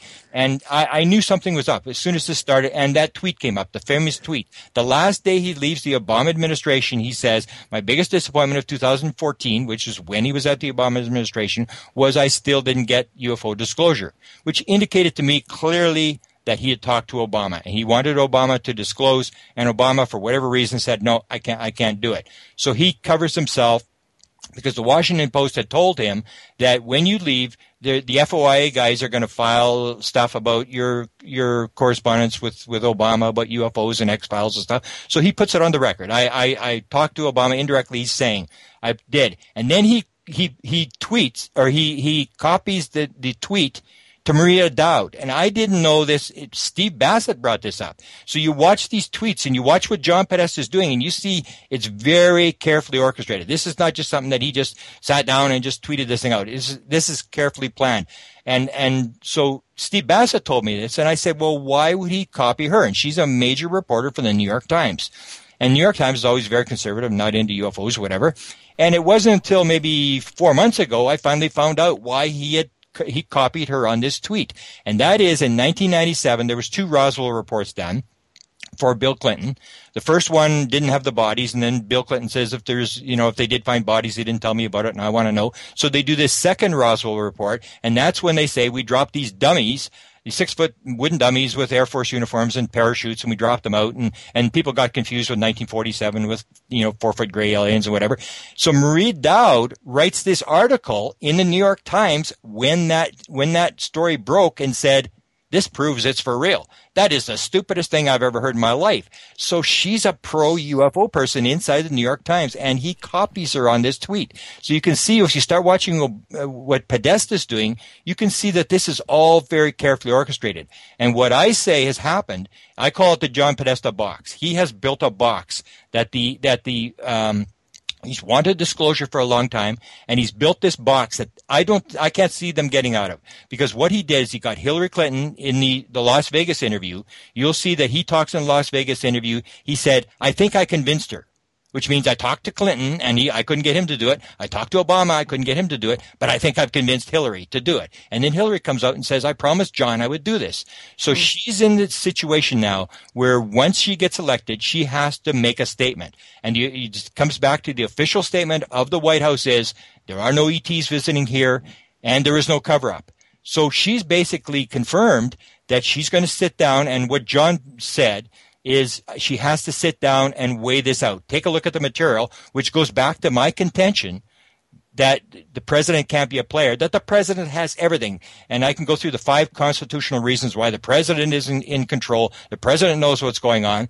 And so he basically says she'll sit down, she'll look at it, and if it's not national security, she will release as much as she can. And John Podesta is on the record, and he said clearly, quote, there are classified documents that can be declassified. And he was chief of staff for Bill Clinton for 3 years.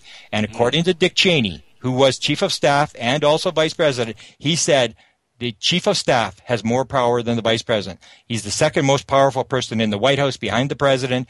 So he's this very powerful person. And he said there are classified documents that can be declassified, which goes completely counter to the official government statement. So now Hillary's in a position where she has to make a statement. So even if she says, well, I can't release it because of national security, it still confirms the fact there's a cover-up. And you can see this if you look at the questions that are being asked by the White House press corps. You see this thing where suddenly the major media has suddenly realized this may be for real. And they're asking these serious questions. Like the one guy was from Associated Press, the one guy was from ABC, and these people are asking these questions. You can tell by the way they're asking the questions that they really believe now there's something. And that's what I said. Once the press realizes that the president has been briefed on this subject, it's not long before this cover-up ends. And you can even see the press secretary, when he's asked, what's the deal? Is this real? Are there actually aliens? He said, well, there are some things that the press secretary doesn't know. And he said, you should ask Obama about this. And he said, that would really be good. And everybody starts to laugh. So Obama, the next press conference Obama has, these people are sitting in wait for him. And the key is Obama has never denied it. He's always walked around it with a joke. So the situation has changed. It's not like in 1997. The last time the White House press corps asked a question was during the Webster Hubble thing in 1997 when he came out with his book and said Bill Clinton had asked him to go and look into UFOs. He was putting him into justice. And before then, it was 1954, January of 1954, when Eisenhower was asked about UFOs. This has not happened. And now you've had 3 questions in the last week, and very serious questions. You have a New York Times story that played it straight, and you have this very famous interview with Tepper from CNN where he interviews John Podesta, and you can see at the end of this interview where he says to him, are you saying this is for real?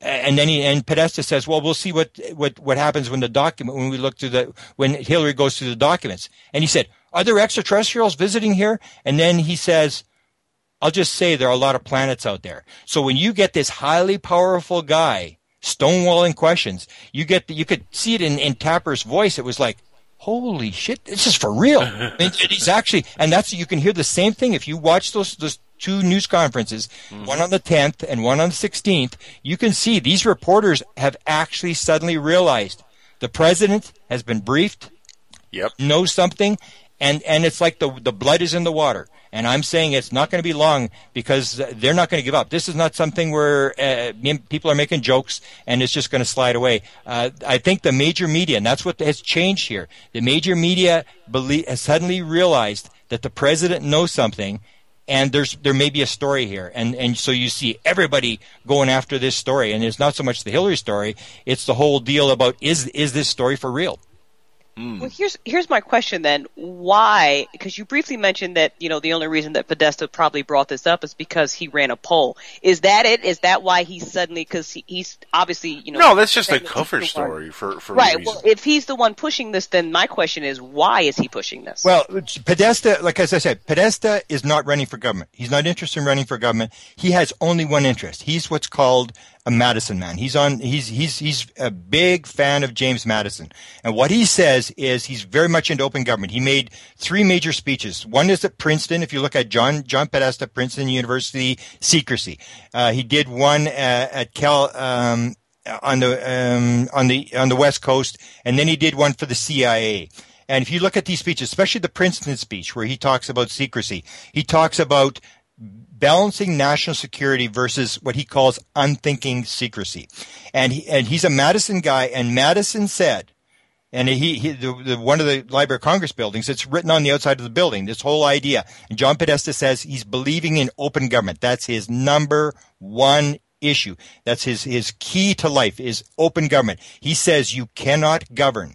Your vote is useless. Unless you know what the government is doing, your ability to vote it's useless. If you don't know what the government's doing, you're wasting your vote. And so that's why he said you have to have open government. And that's what you'll see Hillary saying. Hillary saying, oh, I really don't know if it's for real. John asked me to do this, and I just want open government. So she's given the John Podesta lines. He's convinced her that we need open government, we need openness. And he did the same thing with Bill Clinton. When Bill Clinton was in, what they tried to do, there was this famous 1995 executive order where they said anything over 25 years has to be declassified unless you've got a very good reason for declassifying it. And I think the hope was that the UFO stuff would come out. And for some reason, they were able to evade this stuff. But 1 billion pages of documents were declassified because of that 1995 executive order. In 1994, and Podesta was behind this as well, I'm pretty sure, they declassified all the World War II records. It was like 10% of everything in the National Archives was declassified at the stroke of a pen. And that's what, another thing that's part of this story, the big part of the story that people don't realize. People say, you'll hear these stories. Oh, some guy, he's got 15 levels above the president, security clearance, whatever. Right. Clearly, the president does not have a security clearance. All security, all classifications are not done by law. When I realized this, it just like the bells went off. It was clear what was going on. It is not done by law. Everybody thinks it's done by law. It's not done by law. Everything. It was started in 1940 by Roosevelt. All security, top secrets, restricted, all the classifications, all the contractor security, all the codes, who gets security clearances is all run by executive order. And there's only one person who does executive orders. That's the President of the United States. It's all done by executive order. And that's how in 1994, Bill Clinton could, with a stroke of a pen, declassify 10% of everything in the National Archives. He decides. It's just the president has, up till now, there's been 13 presidents have dealt with the UFO issue, and they've all done the same thing, exactly the same thing, which means they all believed they could not, for whatever reason, declassify this whole thing. And I say that inside the government, the president and all the people around, because Hillary's talked about this. She said if I don't get unanimous consent or something to this effect. So she's going to talk with a bunch of people as to whether they're going to release this. At high levels of government like this, if this was illegal, like you always hear this story, and I believe this is on most of my website has all this stuff that it's not true. People believe that it's illegal, it's unconstitutional, and everybody's just going along with this. And I say, absolutely not. 13 presidents have done this, and everybody has played the game. All the presidents have done the same thing, and all the high-level people, National Security Advisor, Chief of Staff, Secretary of Defenses, Head of the Justice. Everything in Black Ops has to be signed off by the head of the Justice Department. And the key story I tell, if you believe that everybody's just going to sit back and let the Constitution be overridden, Obama was a senior lecturer at the University of Chicago. He's a constitutional lawyer. Most of these people at the top are very much into the Constitution. And if you take a look at the story I tell is in 2004, 9/11 happened, and Bush made the decision to turn the satellites internal to see if it could pick up terrorists inside the United States. So he started monitoring U.S. communication, people's phone calls, internet data, all this kind of stuff.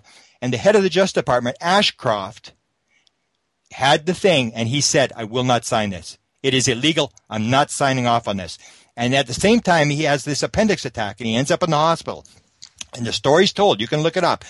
Bush sends two of his top guys to the hospital, and Ashcroft is like near death. He's in intensive care, and they say, the president needs you to sign off on this, that it's legal. And then he just says, I'm no longer the attorney general. And he points over at Comby, who's now the CIA director right now. He points at Comby, and Comby just shakes his head. No, I'm not signing it either. So they go storming out, and they go back to the White House, and then they phone up Comby, and they say, we want you here right away. You've got a meeting with the president. He said, well, first I'm getting a lawyer, and I'm getting a lawyer for a witness. And they say, are you refusing to meet with the president of the United States? He said, no, I'm not refusing, but I'm getting a lawyer for a witness. He goes there and he says, I will not sign off on this. This is illegal. It's unconstitutional, and I'm not going to do it. He resigns. He puts in his resignation.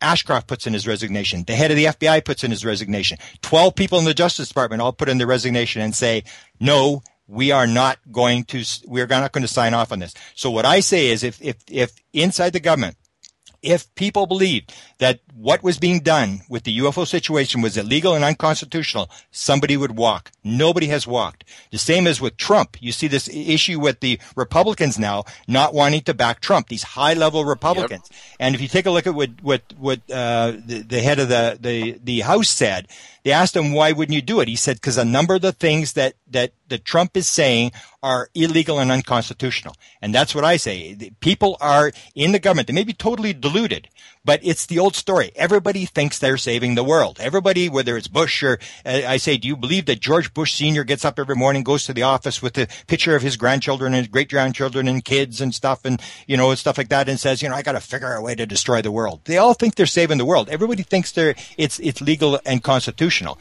Now, they may be deluded as to what's going on, but this comes personally, I think the Bush family are just trying to profit from the world. Well, yeah, they've been doing that for years. That's his idea. You save the world by having the Bushes have all the money.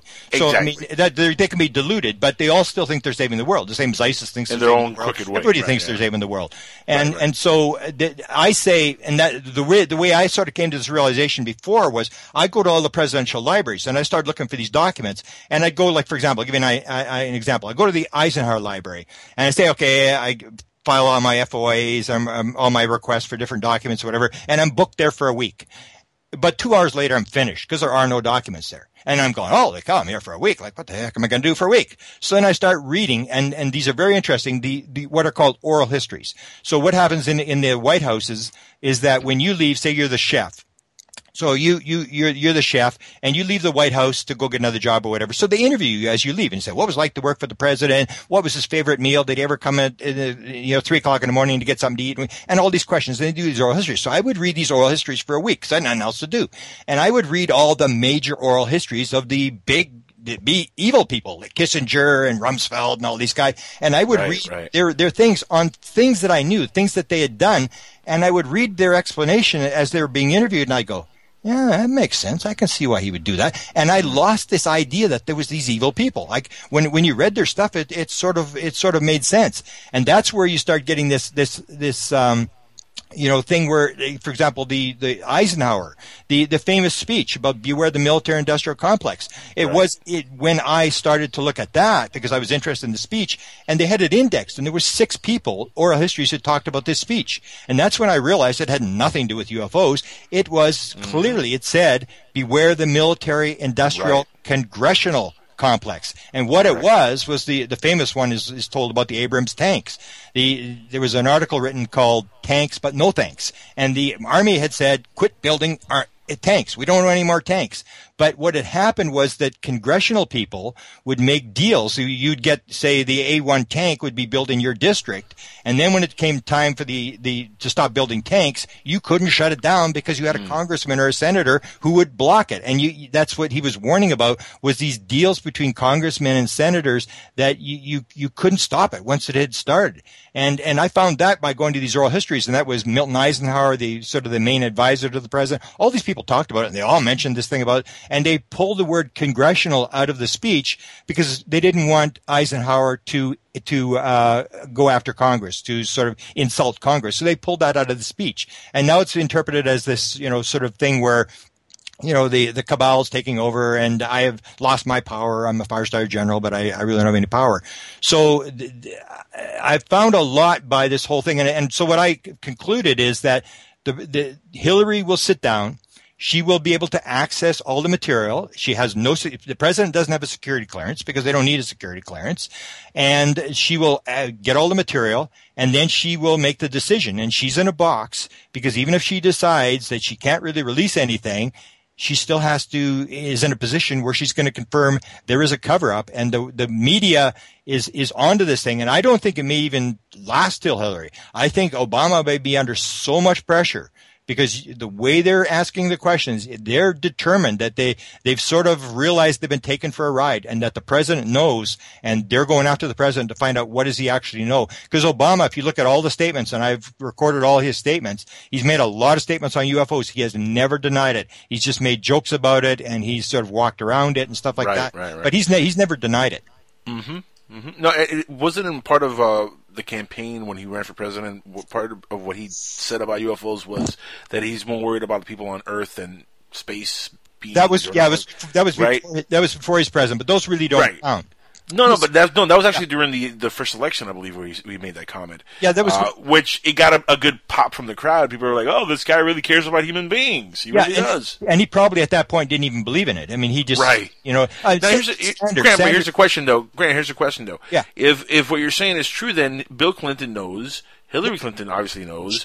All these people know. Yep. So the fact that Hillary Clinton is saying, well, there's something there and I see something there, I'll tell you if it's not a thing. I mean, this is all a charade.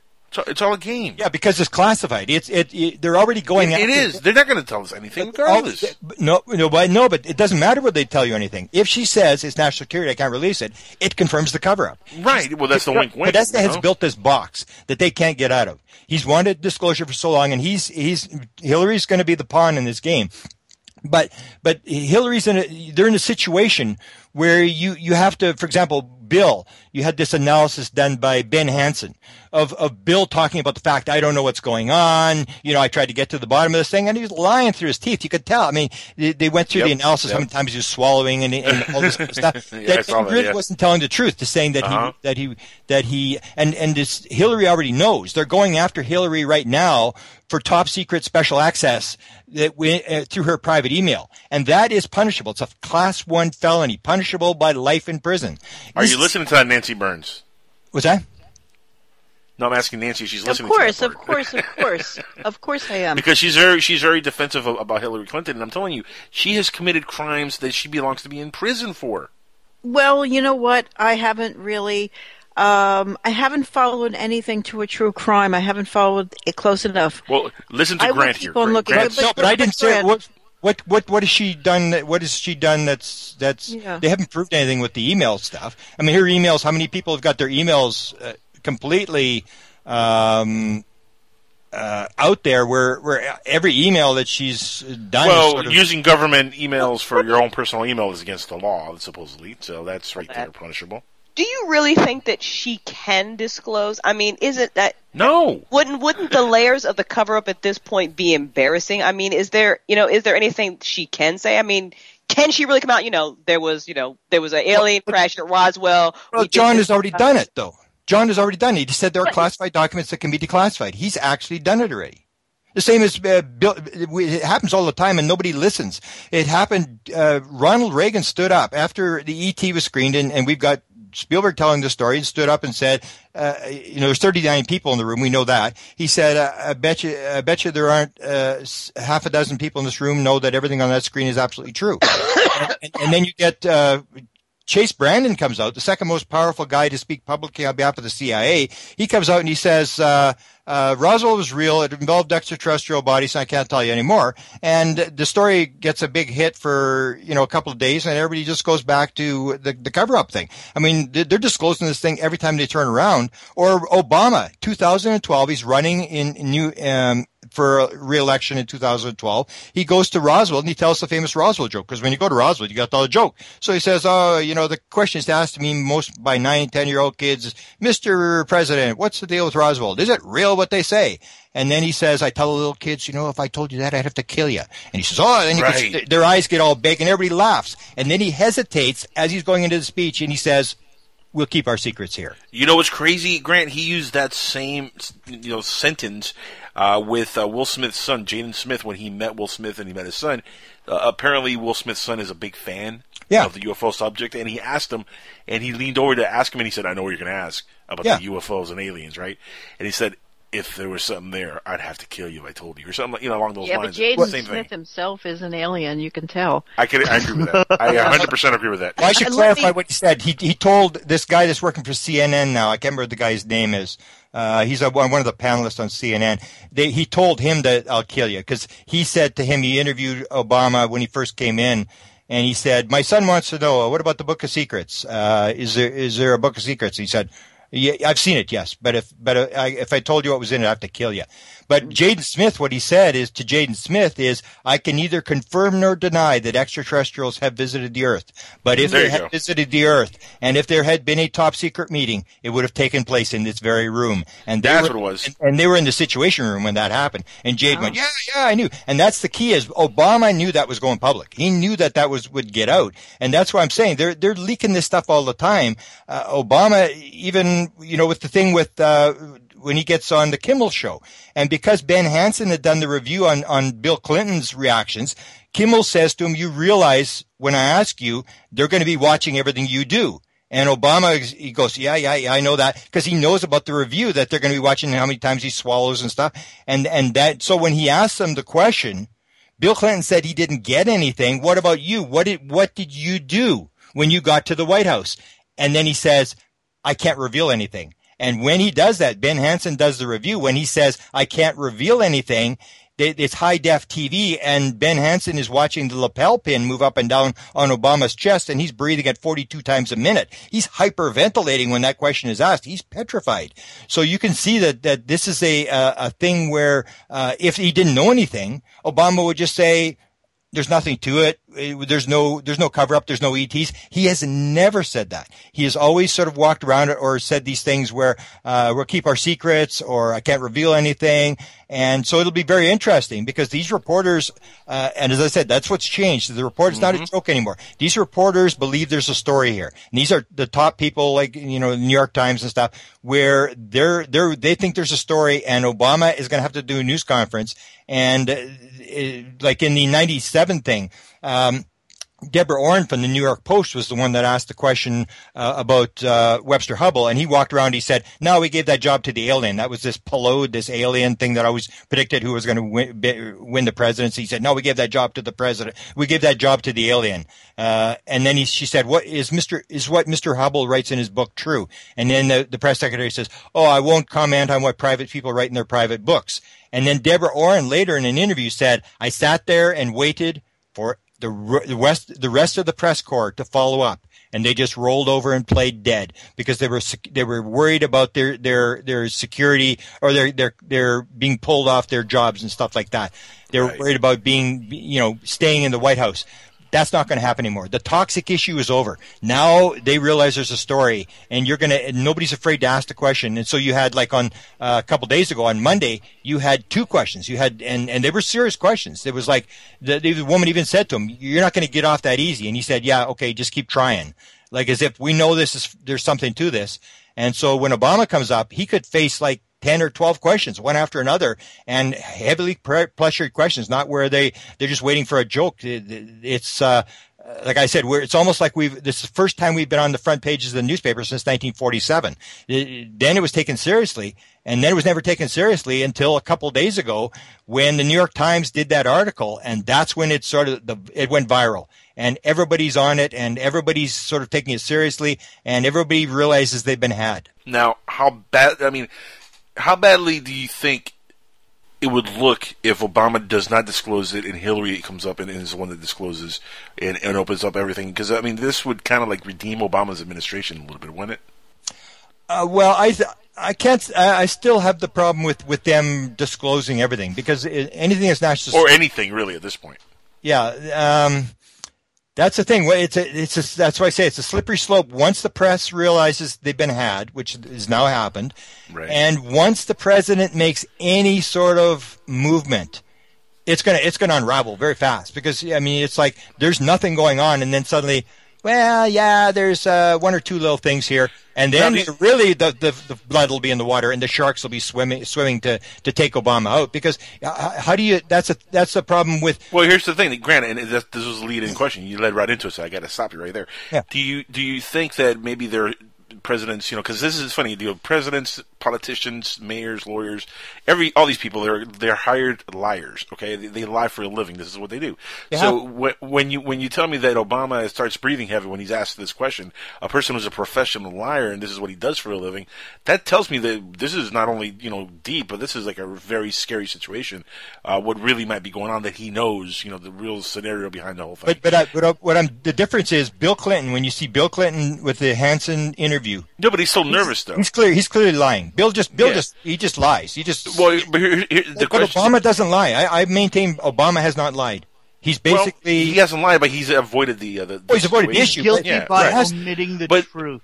But here's the thing. Why is it that these people are so afraid of answering anyway? I mean, they should just, if they're going to keep a cover up, just keep lying. Now, are they afraid that maybe if the truth comes out, are they going to get indicted? Is there going to be any of them that are going to have to face prison time? Is Obama afraid of that? He's been briefed. It's a class 1 felony. If you remember, in 2012 during the election, Obama released the fact that we were using drones to kill people in the Middle East. And the Republicans went after him for leaking classified material. The president can go to jail as well, the same as they're going after Hillary Clinton. Right. So he doesn't want to. Plus, the key to the whole thing to me is that the president is the Wizard of Oz. The president is running the cover-up. There is no cabal. There is no Wizard of Oz. That's all disinformation. It's to protect the president. The president is in control of all the classified material. The president, if you're dealing with foreign power, if you're dealing with aliens, nobody can deal with a foreign power, negotiate a treaty or negotiate with a foreign power except for the head of state. The president is the head of state. You can't have a GS-13 negotiating with aliens. It's constitutional. People would walk the same as all the intelligence agencies. People say, "Oh, the intelligence agencies, they're not giving it to the president." I say, "Well, then you tell me who they're giving it to, because if you look up the CIA and look up mission statement, they only have one mission statement. They work for the president of the United States. They provide intelligence for the president of the United States. They don't sell Trump steaks. They don't sell cars. That's all they do is provide the top level intelligence to the president of the United States."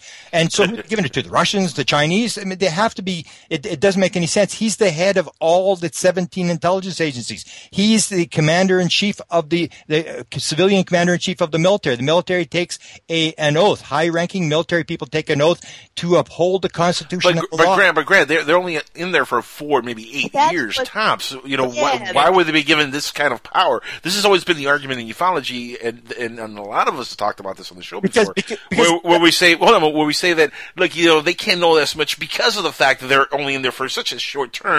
There has to be other people playing this stuff from behind the scenes. It's done on behalf of the presidency. If you look at what's his name, Hayden. Hayden briefed Obama, and he tells a story about briefing the president, and he calls it the sort of the awakening moment for the president. He says, "Mr. President, we're doing a number of things all over the world. And I just want to tell you, we're doing this, and we're doing this. This is not done for you. This is done on behalf of the presidency of the United States. It's always been done. And Mr. President, unless you tell us to stop doing this, the afternoon after you're inaugurated, we're still going to be doing this stuff." And he says, then you get the president's attention, because it's done on behalf of the presidency. So you have to, if you say you've got somebody else running it, then you don't have a constitutional state. Obama is a constitutional expert. You're not going to get by. In other words, every president knows. Absolutely, have to know. Every president knows. They're in charge of the security. They're in charge of the classification. They're the ones that hand out their security clearances. It's all done by executive order. So who else could be doing it? You can't have somebody else with a higher security clearance. The president can ask for whatever he wants, and he gets it. The president has to be in charge. Otherwise, people are going to defect. If they suddenly, it's like, these guys that won't support Trump, or, these guys in the Obama administration, you're not going to have people who are going to say, okay, the president's not really running the show, but we'll sort of go along with this. It's not going to happen. People are going to walk, and nobody has walked.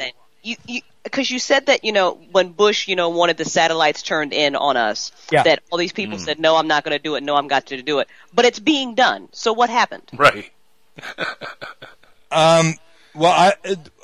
Exactly. Well, no, I can't remember the end of the story. There's an end of the story that he went back and he changed the law in order to make it legal. And then they signed, and then, he did something else. But you'd have to look at the story. But no, they did not. They all resigned, and that would happen. That somebody's going to walk. It's like the story about the to believe.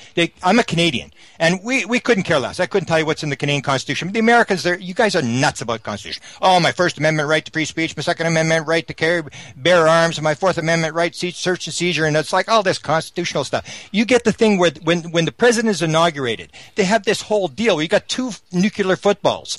That one is for the incoming president, one is for the outgoing president, because they're worried about this 30 seconds when they don't really know who's the president, who's in charge. And you need the commander in chief that will be able to start a nuclear war at any point. And so if they're that anal about the Constitution that you got two nuclear footballs on the day of the Constitution, or the vice president has a nuclear football that follows him around in case the president gets killed, they're to the last dot. Every T is crossed, every I is dotted when it comes to the Constitution. They are doing it by the book. And if they weren't doing it by the book, I do not believe that people would. You and I aren't going along with it. Why would somebody who's inside and actually knows what's going on actually go along with the fact that the president is really not running the show and we're just a bunch of puppets and you know, like some guy walks in and says, okay, you guys think you're running the show here, but we're actually running the show. And everybody goes, oh, okay. I mean, Trump's not going to do that. Obama's not going to do that. None of them are going to do that. Guys that win the presidency are the most egotistical, arrogant people in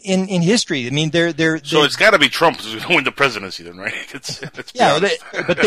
They're guys that, I mean, like Jimmy Carter. I'll give you another example.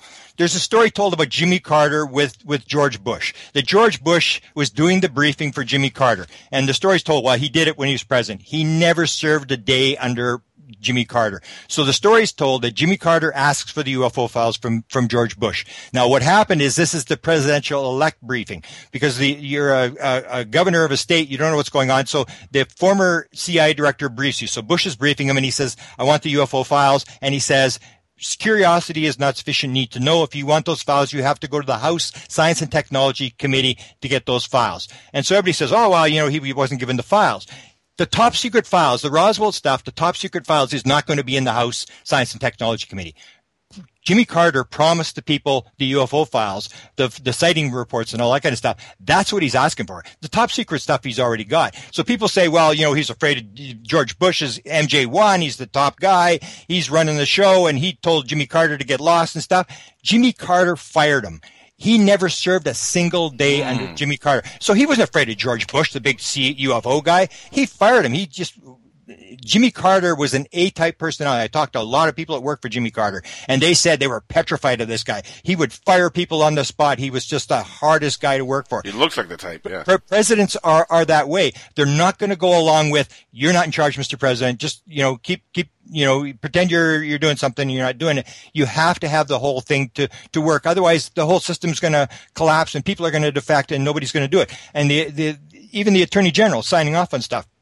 If he suddenly believes that it's not legal, he's just going to go along with it. These guys, they're patriotic Americans. I do not believe they're going to do it. They're doing it because of national security, because they're sworn to secrecy. And and if it's an unacknowledged special access program, which we all really believe it is not only top secret, it's unacknowledged, which means when you are asked about it, the program does not exist. You have to lie. You have no choice but to lie. Because if you say there's UFOs, but I can't talk about it, that just starts the ball rolling and people start asking more questions. So it has to be unacknowledged and it's waived, which means you're not even giving it to Congress. It's that highly top secret. And that's why people don't talk about it.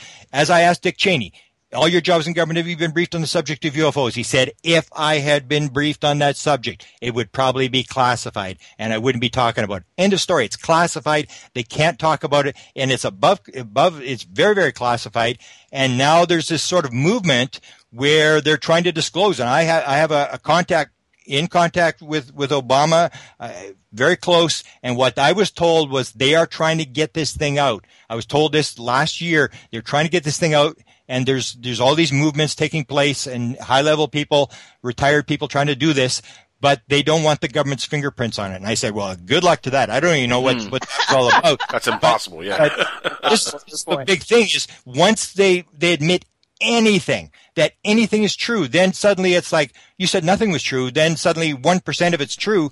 Right. Then as I say, then it's really going to go downhill. I almost think it could end any day now. It's because the media knows there's a story, and they aren't giving up on this thing. And you have high-level people, and these are the guys that have always not believed it. And suddenly, like Tapper from CNN, when you can hear it in his voice, he suddenly realizes, we've been had. This is for real. And this guy's stonewalling me, and so you're going to have a lot of big media organizations like the Washington Post who put like 6 or 8 reporters on security, on top secret stuff in the government. They can put a pile of reporters like a Watergate thing and get to the bottom of this thing, and they've got sources, and that's what we've been missing, is that the media, the top level media, has never believed the story, and that changed in the last 2 weeks. Now, let me ask you your opinion on that really quick. Why do you think they've never believed the story? Because, I mean, you said earlier that, everybody's been dropping hints, and, when we had Bill Burns on, he said the disclosures happened. Presidents have got on the podium and said, we've been contacted. Yeah. So it's been out. So why now? What is it about now that everybody's like, oh, now it's for real? Well, it comes down to this thing with Podesta. Yeah, with CNN, where he stonewalls this question, or where the press secretary walks around the question, says, I don't know, Obama knows, ask him. And then they're going like, oh, wow, is there something to this? My opinion is that the cover-up is not the government, and the cover-up is not the media. The cover-up is science. The science is the scientists, the materialistic scientists who say you can't get here from there, that this is all nonsense, the Shermers of the world and stuff like that. They're highly respected. They're the sort of the top, sort of the priests of modern society. And you can even see this in 1996 when Bill Clinton, when NASA was going to come out with this Mars meteorite where they thought there was micrometeorites embedded. Clinton did a news conference the very same day. He jumped all over it because this was his out. I mean, it's like, oh yeah, here we go. We got, extraterrestrial life on Mars and stuff like that. Everybody would jump on it if some high level scientist would come out and say, we did a study and we've confirmed this. I think the science is the roadblock, they're all listening to the science. So when the vast majority of scientists, like you take the National Academy of Scientists, only 4%, I think it's 4% believe in any sort of paranormal phenomena.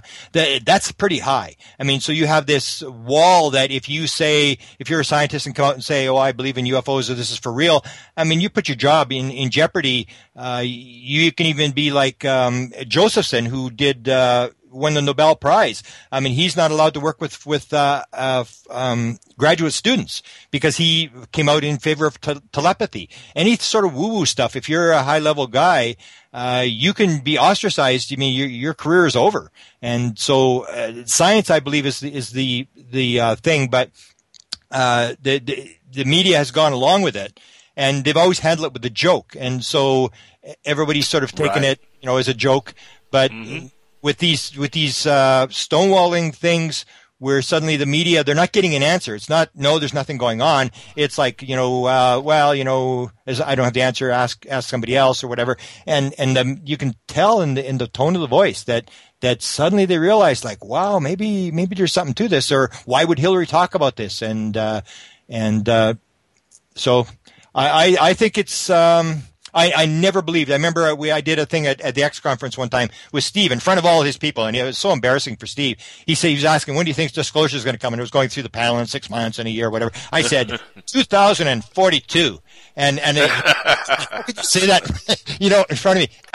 I never believed it was going to happen. I now believe it's about to happen. I mean, I call it the Podesta box. I cannot see how they got out of it. And Podesta was very smart how he built the box.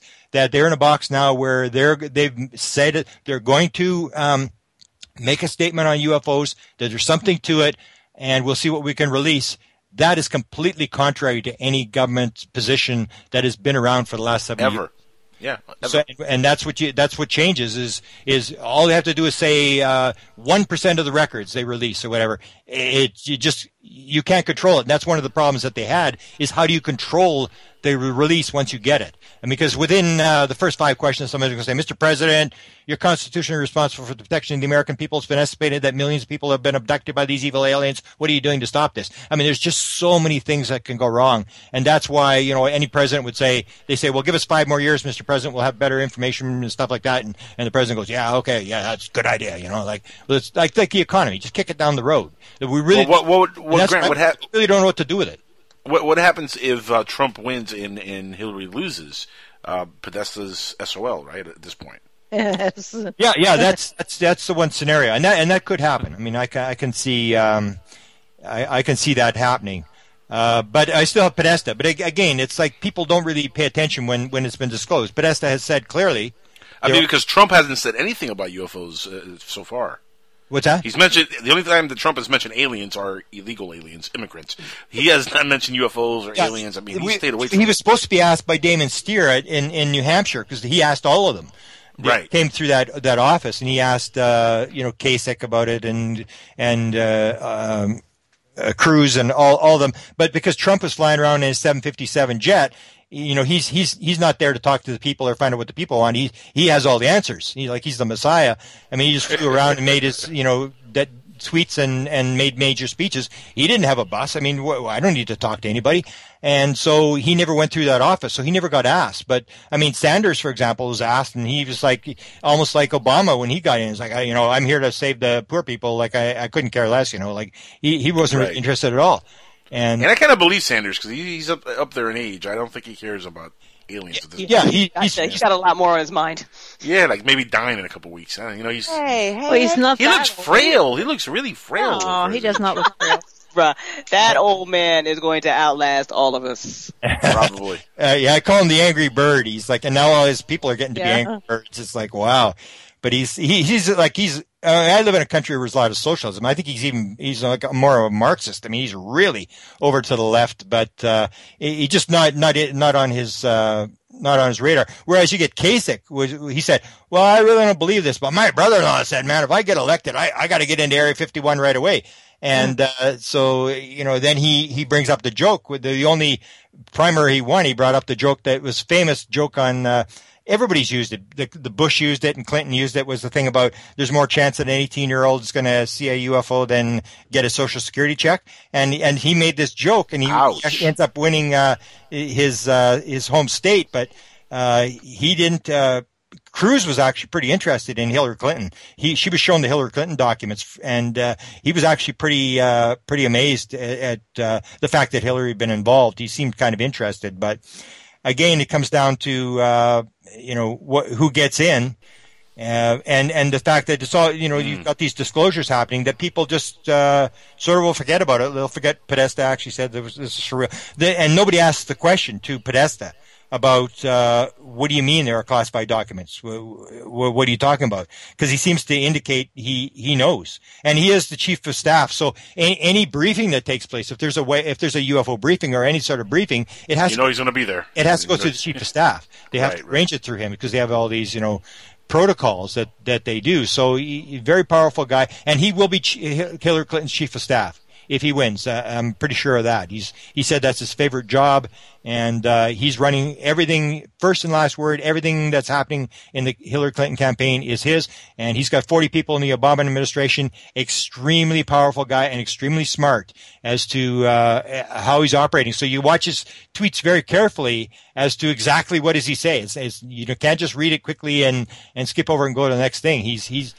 I've seen this for a year. That's why I kept saying for a year, I said, watch the puppet master, not the puppet. Forget about what Hillary Clinton's saying. You watch what John Podesta's doing. Why is John Podesta doing it? And what's going on? I don't know what interested him, whether he had a UFO sighting. I'm not sure, but his big thing is open government. I know that. He just wants open government. He believes that you have to, as he said at the 2002 news conference for the sci-fi, he said the people can handle the truth, and it's the law. And that's what I say about these high-level people. If they didn't believe it was the law, they would walk. They would take a walk. And nobody's defecting, which means everybody believes what they're doing is legal and constitutional. But again, my question stands. What happens if Trump wins? Yeah, well, that's a good question. So we're back at square one, and we have Steve Bassett for another 10 years trying to get disclosure. Yeah. Oh, yeah. I mean, there's. Just think about Trump being briefed on the energy possibilities that Stephen Greer is always talking about. I think Trump and Greer would really go off into the sunset together, saying, "Let's talk about this." Yeah, he's actually getting the briefings now. He's getting that's the other thing with the chief of staff. John Podesta saw the presidential daily briefing, which is this, the top secret briefing that's given to the president every morning. It's either 45-minute oral or 15 or 16 pages written. If you would love that. Read it. And Trump is getting that material now. So I guess he's starting to see right now how the world actually works rather than his impression of how the world works. He's actually gets to see the whole thing. And that's where people say, well, why would the president not release it? I mean, he gets this 45-minute oral briefing every day of top secret stuff and name the last top secret thing that the president said. Oh, guess what? That a guy that got killed over there, we did it. I mean, they don't leak secrets about anything. That's part of the game. Is once you become the president, suddenly it's your cover-up. It's your CIA. Right. It's your black ops. You're killing people. You're in charge of this whole thing, and suddenly the whole game changes. The whole world is on your shoulders, Mr. President. Basically. And so it's easy on the outside to criticize, but and that's what I felt that's why I wrote this article called the reasons they've decided not to tell you the truth is I said there has to be a reason why all these presidents would do it. And when you start looking at the reasons, you start going, wow, I can see why they would cover this thing up. I think if you gave the briefing to anybody, they would say, no, not me, man. Just kick this thing down the road. I don't want to deal with this. I mean, the thing about Stephen Greer talking about the stock market melting down, that is possible. That is a possibility. And how do you open the stock market again? I mean, people have to have confidence that you've got it under control, and they don't have it under control. It's all consciousness. The whole bottom of the line of this thing is not free energy. It's consciousness. It's a very, very complex thing that's way beyond anything it's not little, tin ships with free energy motors. The craft is alive. The person is flying it with their mind. It's very, very complex type stuff. I've heard that before, actually. Let me ask you a question, Grant. Have you seen the Mona Lisa alien video that's been on YouTube for years now, from the Apollo mission, supposedly, where they found an alien? And if you look at the alien in the video, she has an apparatus on her forehead and on her mouth that looks like she's literally in communication with the ship. Oh. That's what they were describing. That they think this is how she was flying the ship, through a communication device placed on her forehead. Yeah. And on the mouth. You haven't seen this video? I mean, it's been on YouTube for years now. I'll have to look it up. I mean, I'll link it to you. I'll link it to you when we're off air, so you can check it out. I'm dying to see your reaction to it. Yeah, I mean, because it's very authentic. That is the key thing. If you look at the Edgar Mitchell's free group, 14% of all experiencers out of the 1,000 answered the question, where 14% said they've flown the ship. I've talked to 36 people that have flown the ship, and I had this download that where I got this idea that this is what it's about. It's about consciousness. It's this deal that if you pick up a live alien in 1947 and the thing's talking in your head, you go, whoa, we'd love to have this. I mean, it's like suddenly you get into the mind control and the LSD in the 50s. They're trying to figure out how this consciousness thing works. And I even show when I lecture, I actually show, if you don't think this stuff's for real, I show the thing, if you want to Google search, just Google search a rat brain and F-22, and you'll see this research that was done at the University of Southern Florida, where they take 20,000 neurons from a rat brain, they put it in a petri dish with wire electrodes into it, and then they get it to fly an F-22 simulator.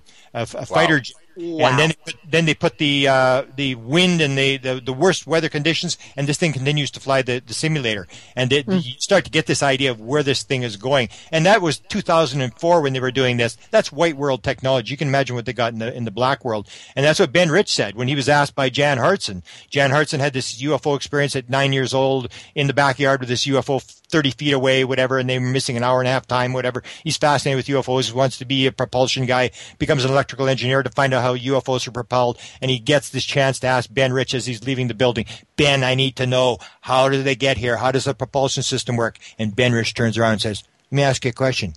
What do you know about ESP? And he said, oh, it means everything in time and space is connected. He said, that's how it works. And that's what Dr. Eric Walker at Penn State University told us as well. We were asking about the MJ-12, the control group, and he said to us, let me ask you a question. What do you know about ESP? And the guy didn't know, and he said, look, unless you understand about ESP and how it works, you will not be taken in.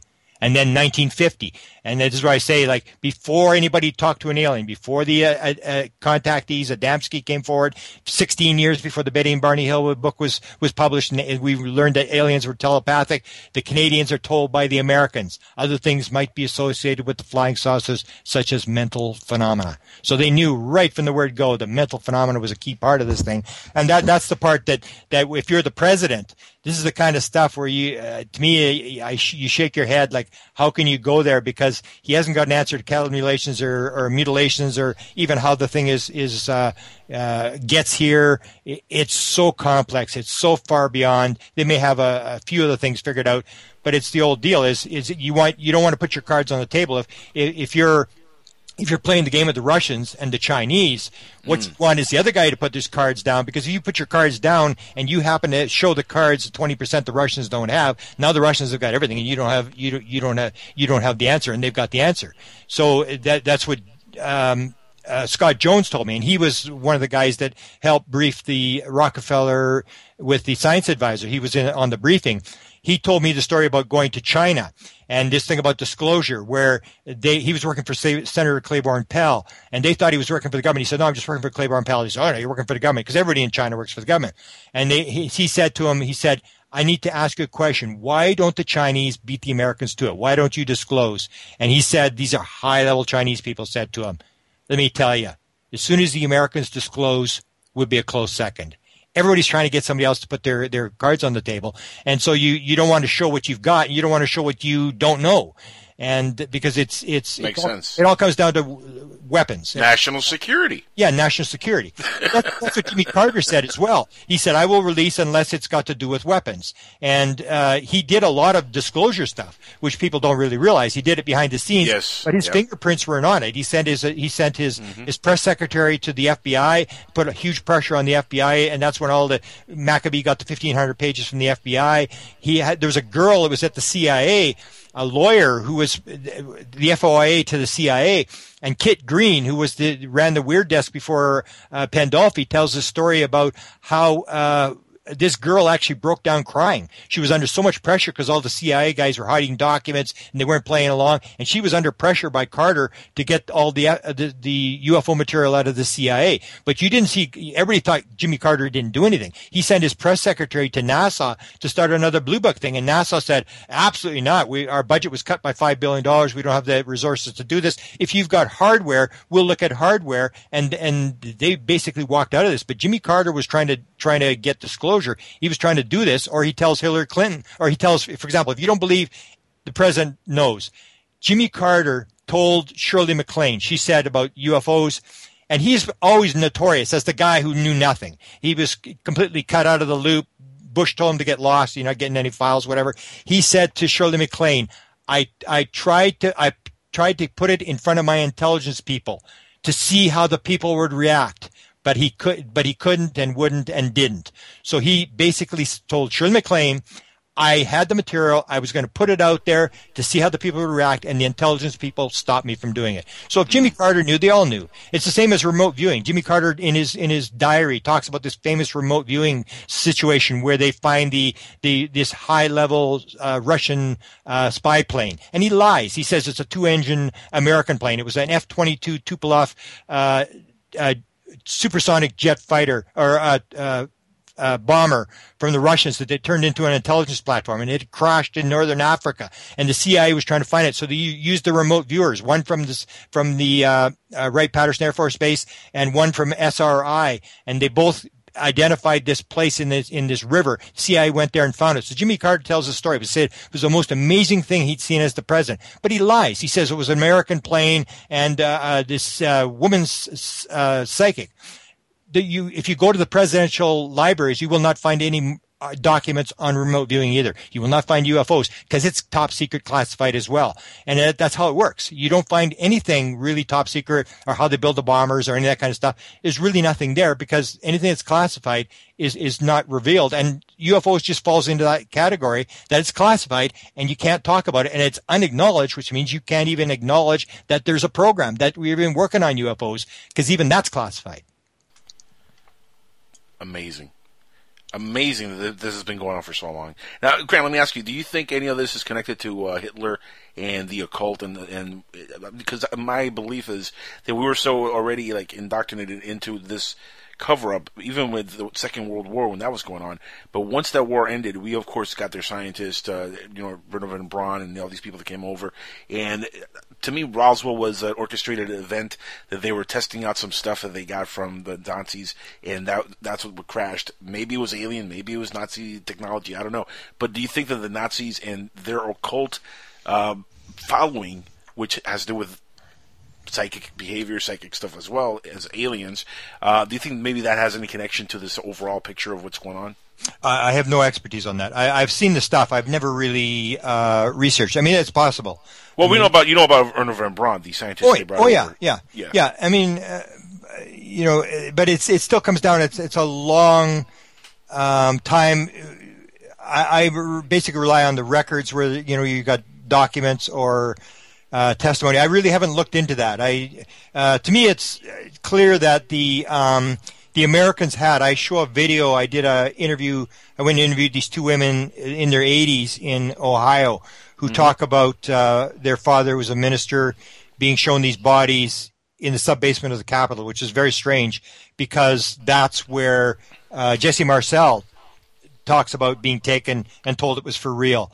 And she said that these two women in their 80s, I got on video, they're telling me the story where their father independently both told them, and the one that was for sure, she said it was 1948, they were told that Cordell Hull had shown their father the bodies and the craft underneath the Capitol, and Cordell Hull left the White House in 1944, so we know that they had bodies and craft before 1944. And the Jesse Marcel story is another one that shows, people say, well, the president doesn't know. Well, we're trying to get a hold of him. He's not talking anymore. It's Dick D'Amato.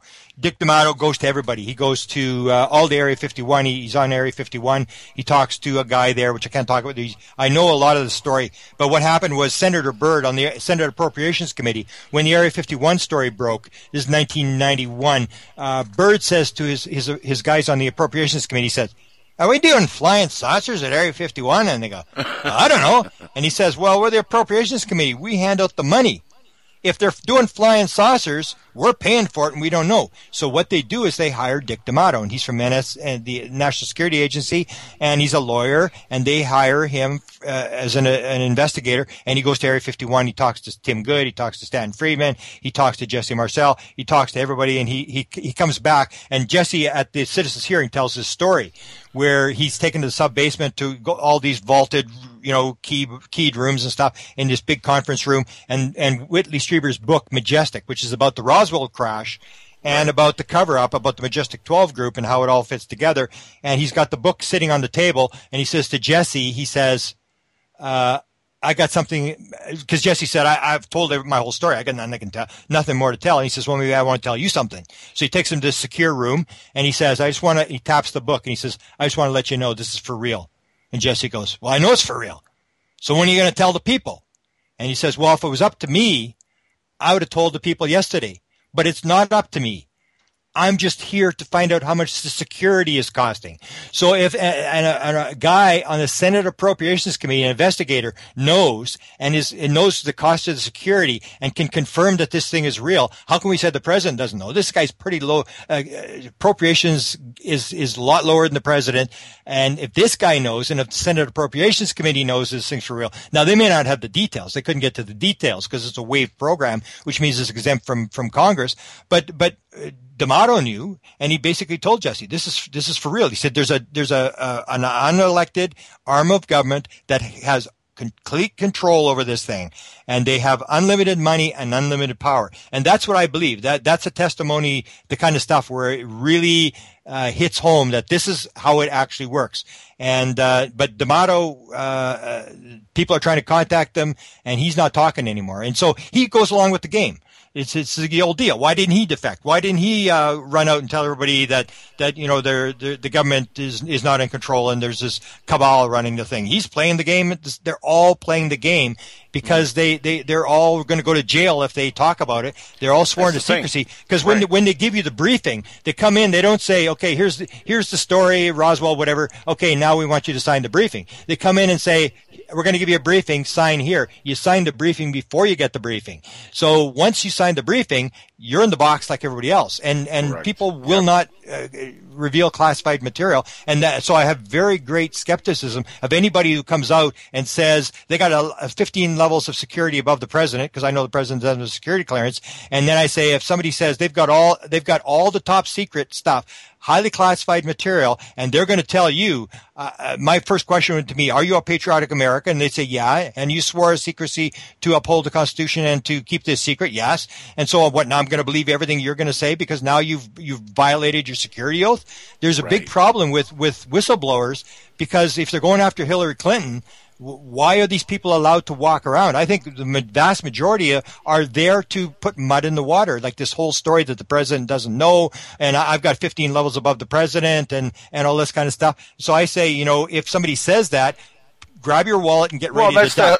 But that's also to help them with plausible deniability. Like, the president doesn't know, to help them in case it comes out, so they're in the clear. Sure. I mean, that's all that is. Yeah, because most of the program, people don't realize that there's more money spent on security for a program than for the program. And we on the UFO community always think that everybody else is getting deceived, that they're running, disinformation on everybody else. But we're clear. The guy who's talking to us is telling them the truth. It's like, it's all disinformation. I mean, this is like, I've got this book coming out on Bill and Hillary Clinton, and what I say is that Stephen Greer was set up as well. If you're like Stephen Greer and you say, okay, and you get some of these witnesses, whatever, and you say, it's like running around during World War II and saying, I've learned there's an atomic bomb and I'm going to get people to talk about the atomic bomb. I don't believe it should be classified and I'm going to do it. They would fix you. They would set you up, and they don't kill you. But what they do is the same thing that they do with Bill Moore, is you have this huge ego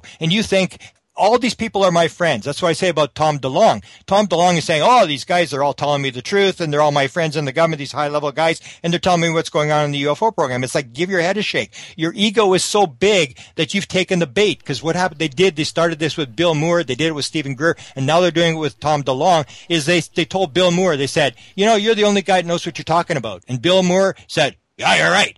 He fell for the hook, line, and sinker, and they said, we're your friends. We're going to tell you what's going on inside the government, and you fall for this. Same as Stephen Greer thinks. Everybody's off base. He's the only guy. Everybody's telling him the truth. All these people, he's got a guy in the NSA who's stealing stuff out of the vault and bringing it to him, and it's like, give your head a shake.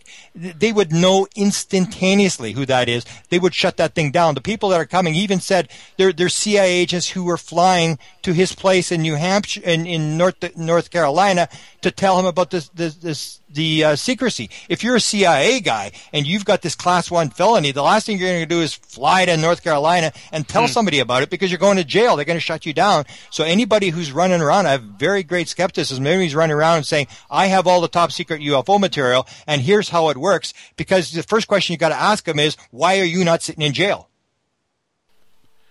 Grant, let me ask you a question. Do you believe there's any truth to Jackie Gleason knowing about UFOs and aliens?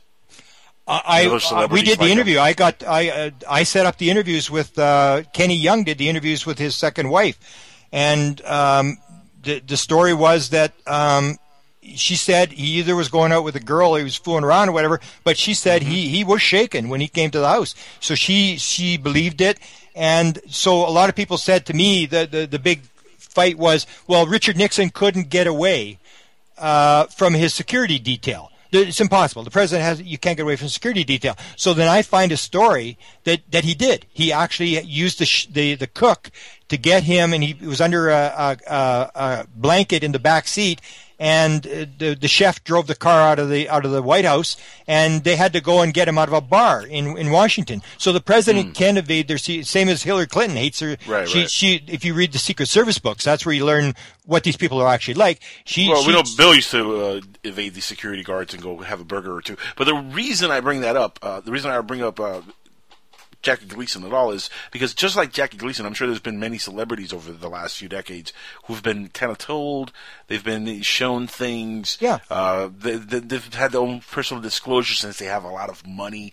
They can afford to, maybe grease a couple pockets to get some information that we common folks couldn't get.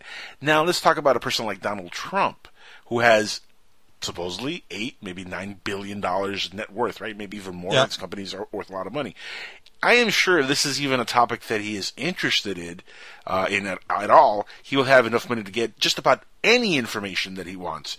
Now, could it be that maybe this is why he is so feared and hated by both parties? Because they fear what he has to say on this matter, and this is why he's not being asked the question, really, because what he has to say, well, it'll really blow the water out of everybody's story, because he knows maybe certain things that even the other party, the people in the know, don't want to disclose because it is part of national security, and he'll just completely blow the top out of everything with what he might know already. And remember, he is running, his whole campaign is running that he's the outsider. He is not part of the system with these guys. Yeah. He does by his own rules. He plays his own game. He doesn't take money from contributions. He is funding his own campaign. It's his money. He's doing it his way.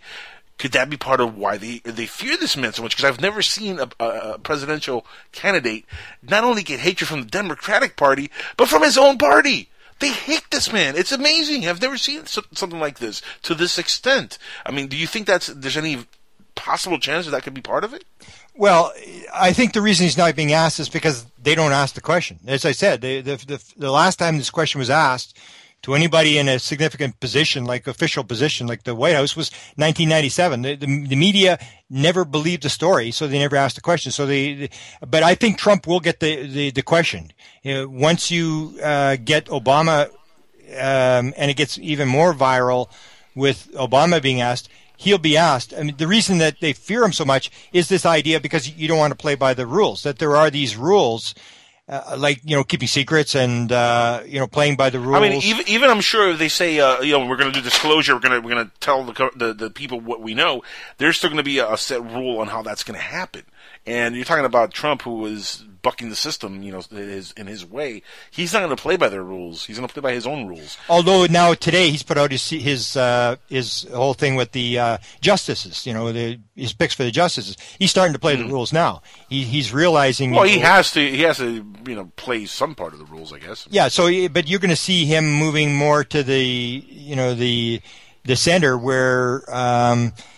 I can't really think of any, for example, like I said, like how many times have you ever seen any president? And they all got egos like him. I mean, they're all the same type of people that become presidents, and they all sort of go along and play the thing because it's you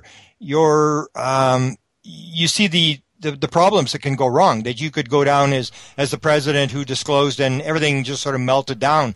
And so, it's a slippery road. It really is. Yeah. So but he will get the question, and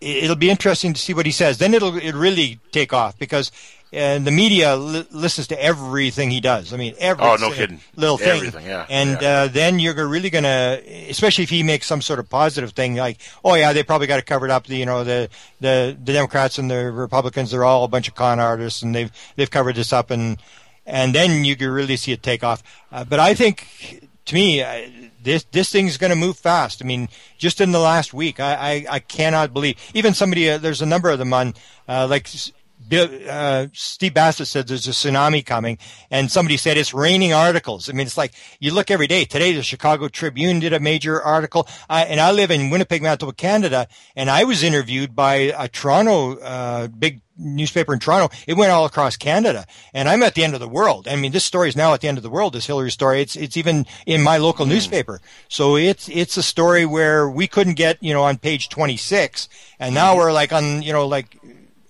page 1, for a couple seconds. It's changed. The whole attitude has changed, and I would say in the next couple of weeks, there's going to be one story after another on this. It's just unbelievable how it's unfolding. I mean, Grant, your own personal opinion, how do you think disclosure, if it happens, how do you really believe it's going to happen? It's got to be through the government. Obviously, that's the only way we're going to accept it to be a fact if the government says, yes, this is a fact. Well, I think the way it's happening now is that it can unfold almost. At one point, I said, when they really get the president and ask the president, it could unfold in 24 hours. It could really come apart really, really fast if they decide that the president is lying and that this is for real and there are aliens here. That's the whole key, is once the major media suddenly realizes that this thing's for real and there probably are aliens here and the government's been lying, I don't know. I'm scared of what could unfold, because you've seen stories that unravel very, very fast in Washington, and you know, a couple thousand reporters on the White House lawn demanding answers or whatever. I don't know. It could get ugly.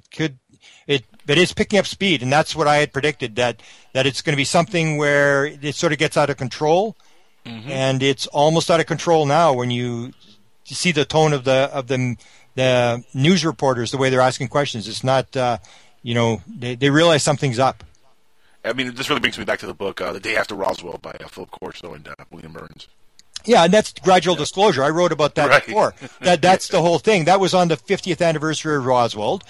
So they put him out there and they give him a bunch of material.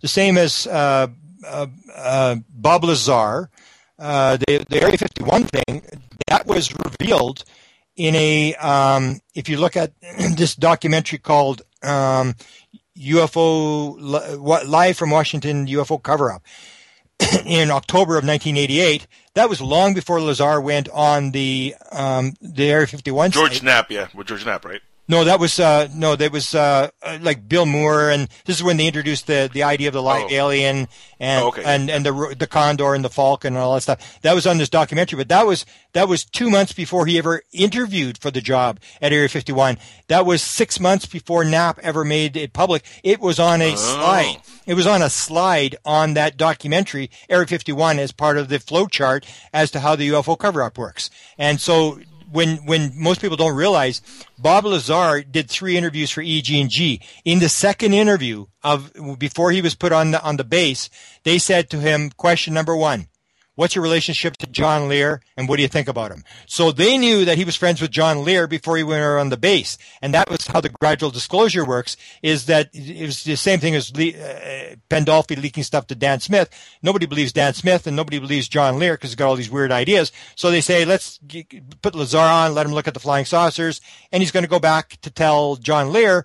And that's exactly what he did. And then John Lear puts out, they got flying saucers at Area 51, and everybody goes, it's John Lear. Don't listen to John Lear. And the story gets out and nobody believes it. So that's this gradual disclosure. So on the 50th anniversary, they put out this Corso thing, and they pull it back by having Corso have all these bad facts that they give him. And so they sort of, it sort of dies, and everybody says, it was made up. But the story gets out. All the stories get out. The same as on the 65th anniversary of Roswell. Chase Brandon comes out and says, Roswell was real and it had involved extraterrestrial bodies, whatever. And it was like, happy birthday. That was like Obama's happy birthday present for the Roswell thing. He has this gradual leak. And that's how it works, because the story gets out. Everybody sort of jumps on the story. Nobody believes it. And then it goes on. And most of the stuff that we've got, our worldview of how the UFO world works, is all coming through leaks. They're telling us what's going on, and they've covered it with this disinformation stuff so that you protect the classified material. I mean, do you think if it's all coming through leaks, do you think maybe that explains some of the WikiLeaks stuff and how that even went out?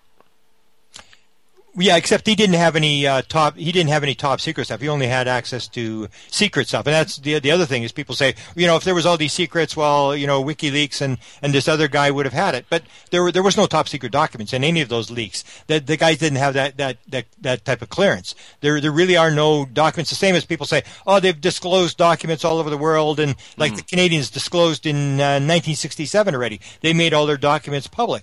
And the thing is, no, they didn't. All they released was the garbage that doesn't mean anything, all the site reports and stuff like that. There was nothing above top secret. There was only the one top secret document in Canada, and that one I'm sure they would have destroyed if they had known it was in the file. They just didn't look. And that was the top secret memo where the Canadians go to the Americans through the Canadian Embassy in Washington, D.C., and ask the Americans in September of 1950, what's the deal with flying saucers? And the Canadians get the report back. Flying saucers are real. It's the most highly classified subject in the United States, 2 points higher than the hydrogen bomb, small group headed by Dr. Vannevar Bush, and it's of tremendous significance to the Americans, and mental phenomena is involved. And that top secret document, but in all the releases, the British releases, the French releases, the Chilean releases, there are no top secret documents. That material is classified. It's not coming out. So that what they do is that's what the British did. The Canadians did it. They all do the same thing. Is the way you get out of it is you say, we're releasing all our documents. There's nothing to it. ETs aren't here and there's no cover up. And you release all the garbage, all the non-classified stuff.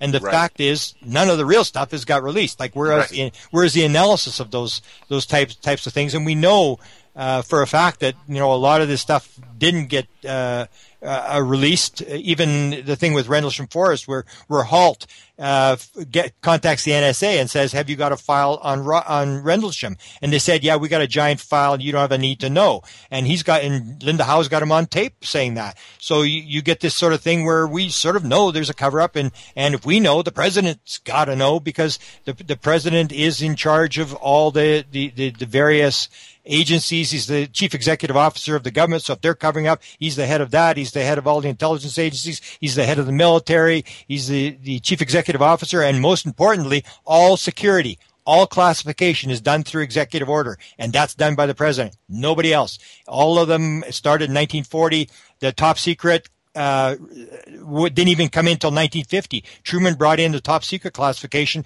Eisenhower brought in national security, that you can withhold stuff because of national security concerns. That was 1952. That's when it just took off. But it was all done by the president. They made the rules. They control the whole thing. So how can you say that the president is outside the loop when he's the guy that's making the rules? Now, let me ask you, what's your feelings on the Mirage Men movie, and why would the government go through the process of what happened in that scenario with Paul Benowitz if this is the case of what we've been talking about? Well, that's another story. Okay, the one thing I would show to you for the Mirage Man, I didn't see the movie, but I did read the book. Okay. And they, of course, they're saying this is just a big disinformation thing by the U.S. government to protect classified stuff.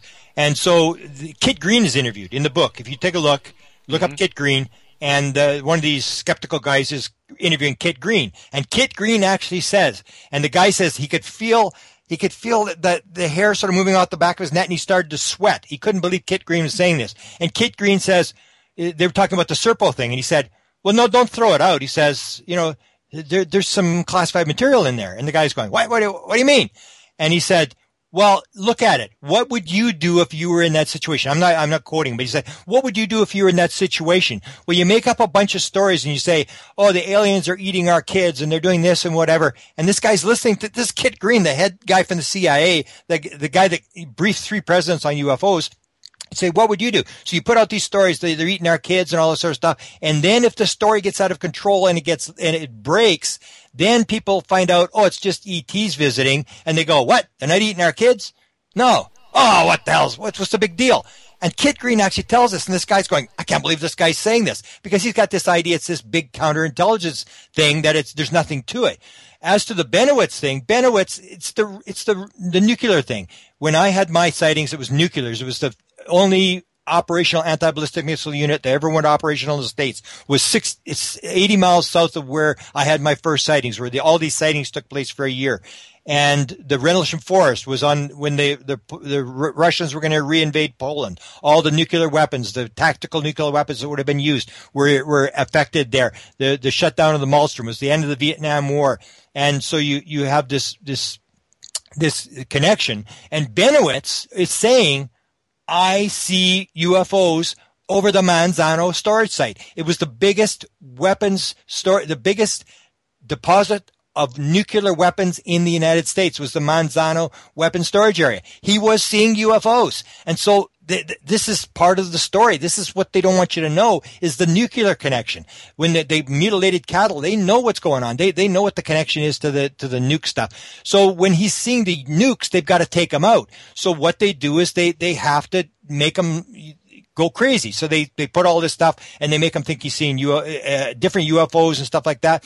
And they sort of drive him nuts. And Bill Moore helps do this. But Bill Moore says, and you look at his testimony, he said, I wasn't the only one that was doing it. Everybody was doing it. And he tells the very story that nobody wants to listen to. He said the computer, they gave Benowitz this computer that supposedly showed the UFOs, where UFOs were moving, and he could communicate with the UFOs. J. Allen Hynek provided him that computer. J. Allen Hynek was in with the government. And so Bill Moore was saying, I'm not the only one who's doing this. Everybody was in on this. And you had to put him down because he was actually seeing something. So you don't kill him. But what you have to do is, same thing they did with the Area 51 thing, is you've got to throw some mud in the water. You make all this disinformation around it. So you add all this stuff to it. The same as Bill Moore, they were adding stuff to what he was doing. And they said to Bill Moore, clearly, they said, the material we're going to give you, some of it's going to be real, but some of it's going to be disinformation, and it's up to you to separate the wheat from the chaff. And of course, Bill Moore, with his big ego, said, no problem. I can do that. I can tell the fact from fiction. And he believed that he could actually separate the material. And in the end, he said, they got me. I was a fool. They took me for a ride. But a lot of the true material did come out through Bill Moore. But they had to take down Bill Moore, and they had to take down Benowitz, and they tried to take down John Lear, but it all backfired, because what happened was with Lazar, when he went on Area 51, when he came out, they told John Lear. John Lear started telling these stories about the stuff, and it all worked fine, except that one day George Knapp didn't have somebody for one of his TV shows, and Lazar was available. And the story was always that Lazar got fired, that he showed John Lear the sightings on Wednesday night. They would test the thing, and he got fired. Right. He was check the record. He was never fired from Area 51. His security clearance was suspended, and they asked him to come back. So if he's releasing top secret material, Area 51 and stuff, why was he not arrested? Why did they invite him back after this happened? So he's put out, and then when he left his job, he didn't want to go back because he was afraid to go back on the base. When he didn't go back, George Knapp didn't have a witness or an interview the one night. So he says to John Lear, he says, you know that guy that got fired at Area 51? Can you come on my show? And then it went viral. They put him on as Dennis and the backlighted and stuff like that. And the story went viral around the world. And the story got out of control. Everybody was up in the mountains. They were watching Area 51. And it took them a couple of years to get the story back under control. But they've managed to get the Area 51 story back under control. But that was one of the stories that actually sort of got out of control. But I would say that's pre-internet, by the way, pre-internet. Yeah, and so that's how they put the stuff out. So the idea of the live alien that came on this documentary, the Condor, the Falcon, the idea of MJ-12, they released the documents. The documents are phony, but everything's real about it. It's all real, but you can't release classified material, and that's what they told Bill Moore. We're going to tell you what's going on without breaking the law. And that's how they do it. They give you a document. All they got to do is change one word, 2 words. It's no longer a classified document. So they can come out and say it's a phony document, it's bogus, whatever. But the information gets out. And because they put Bill Moore's name thing on, how he put his date on the top, everybody points the finger at Bill Moore. So they take Bill Moore down. And the reason they had to take Bill Moore down in 1980 was because he wrote the first book on Roswell. He wrote the Roswell incident. It sold 1 million copies or whatever.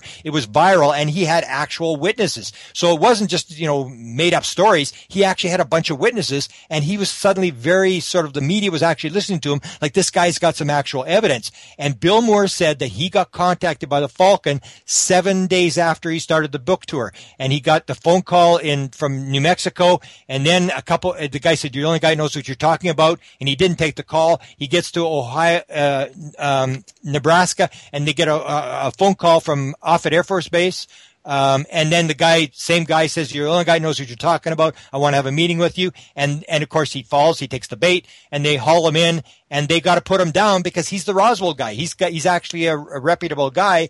And so they took him down, plus they got information out. And that's how they do it. There's so much money spent on these programs to get the material. And it's like Kit Green says, like, you've got to do something, because if it breaks, you've got to prepare the people. So what you do is you make up these stories, you put the stories out, and then when the thing comes out, you hope that everybody just says, well, it's not as bad as we thought it was, and everybody just sort of accepts it. Right.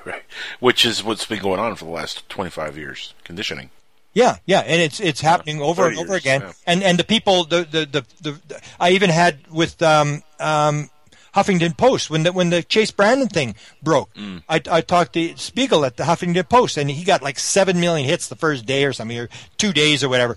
And he had another interview with Chase Brandon, and we had written this letter to the CIA, which they actually responded, and then Billy Cox from the Tampa Tribune went and got a hold of the archivist and said, well, did you actually look for these documents that Chase Brandon said that he had? And he said the CIA's put out a statement. So we sort of were cut off at the pass. And Spiegel had a second interview with Chase Brandon. And I said, okay, here's the questions. You got to ask him this, got to ask him this. Did the CIA talk to you? All these different questions. And he said, well, no, we're off the record. We're just going to have a couple of beers. I said, are you kidding me? I mean, this is the biggest story ever, and he just let Chase Brandon get away with it, had a couple beers with him, and was off the record on the second interview, and the story died. And nobody went after the story, and so this went out, and that's the way it works. People just go on to the next thing. They're looking for the next sighting, the next video. It's like you get the Jerusalem video, and everybody says, oh, it's a hoax. And then, okay, what's the next video? And you go off to the next video. People just want a good story. Yeah, and then you have YouTube, where everything can be hoaxed and put on YouTube. And people love it because lots of times people are more interested in pictures than they are in the actual fact that somebody actually stood up and said, this thing's for real, like John Podesta. There are classified documents that can be declassified. You can tell that, and people go like, well, what's the latest sighting? Have you seen this video? It's like they're not even interested. They're just interested in stories because it's almost like we have everything. We have, the 2 cars and the big house and the kids and everything's going, and now we need some entertainment. So give me a good UFO story. Yep. So, and that's what it comes down to. And that's why disclosure maybe hasn't worked, because there's really, back in the 1990s when they had the disclosure movement, when they were picketing outside the White House, and people dispute it, but I say the most people ever had there was 19 people. So if you're George Bush and you're looking out there in the early 1990s and you see 19 people, you say, okay, I can get 19 extra votes and go along with these people, or I can lose 19 million votes and join them. Right. They can see the backlash. We don't have any support. When it comes right down to we have no money. Steve Bassett works for free. Just people want interest. They're just interested in this kind of stuff. But when it comes to actual disclosure of forcing it out, there really is nobody there that really is looking for the answer. And when you give them the answer, they really don't care. It's very true. It's very true. Grant, amazing stuff, man. We have to have you back on the show very, very soon. We could just go on and on forever. Yep. Unfortunately, we're out of time here in a couple minutes. But I want to give you a moment here to give everybody any website addresses for them. They can follow your work. Well, the website is presidentialufo.com, and the Bill and Hillary, the Clinton UFO storybook is loaded, but it's not on the internet yet. But it should. Okay. It's 330 pages, and it goes through the whole Clinton story. Having problems, I have to keep updating it. It's just there's so many things happening with all these news conferences and stuff. So it'll be out within the next week or two, and that's about it. Very cool, very cool, very cool. Can't wait for that. And by the way, are you going to be anywhere, giving any speeches or anything? Brantford, Ontario. I'm doing. There's a big panel there, disclosure panel. I think Steve Bassett's going to be there. Dolan's going to be there. I'm going to be there, and I'm doing Paula Harris's Laughlin. I'm not really doing this, but I'm going to do the music thing. She's doing a music thing, so I'm going to do the whole music and alien rock thing with all the very nice, all the people who've been abducted, and that's quite a story. I haven't done a pure music lecture, so that's going to be an hour-and-a-half lecture, which I'm looking forward to. Here's a question I want you to research on the way out here, and you probably don't have an answer now. So in your spare time, next time you're on, we'll get an answer from you.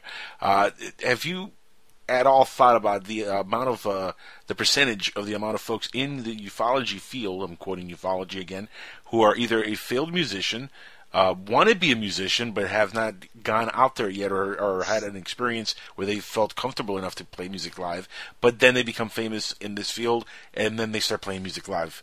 David Wilcox. I mean, have you noticed that as a trend? Because I've noticed it plenty, my friend, in the last 7-8 years that I've been doing this radio program. Well, I have not noticed that. That's something I should look into. That's look into that, because there is all these weird synchronicities. You know, the right brain people and right. You know, the all the connections to experiencers that have these common things. That's very interesting. Yeah. Bruce Maccabee plays a really good piano. You know what I'm saying? Mm-hmm. Norio Hasakawa, I mean, he's a musician also. That's right. David Wilcox, musician. Hey, I'm a field musician. I admit it. I failed in music.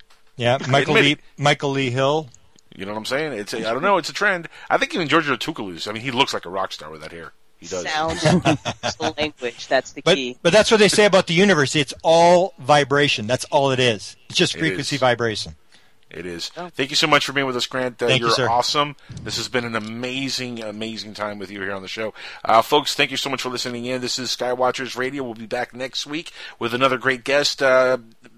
Crystal, do you know who's on next week? Oh, my God. Putting you on the spot because I have no idea. I know. Hang on. 30 seconds. Not even 30 seconds. You got 30 seconds. Go. I'm going. Hang on. I'm going to find out. See, I got to put my co-host on the spot there, Grant. I know. That was cool. That was good.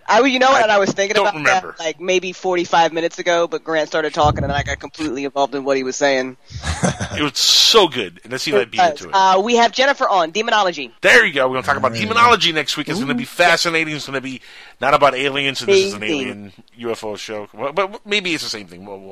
It is. It'll be fun. So tune in next week, guys. This is Skywatchers Radio. Thank you so much for tuning in tonight and being part of the show. And we'd love having your participation. So next week, call in. That'd be great. Till next time, guys, stay safe, stay alive, and stay away from the lights in the skies. They might abduct you. There you go. Those probes, man, I hear they're bad things. So stay away from the probes, guys. Yeah. Good night, everybody.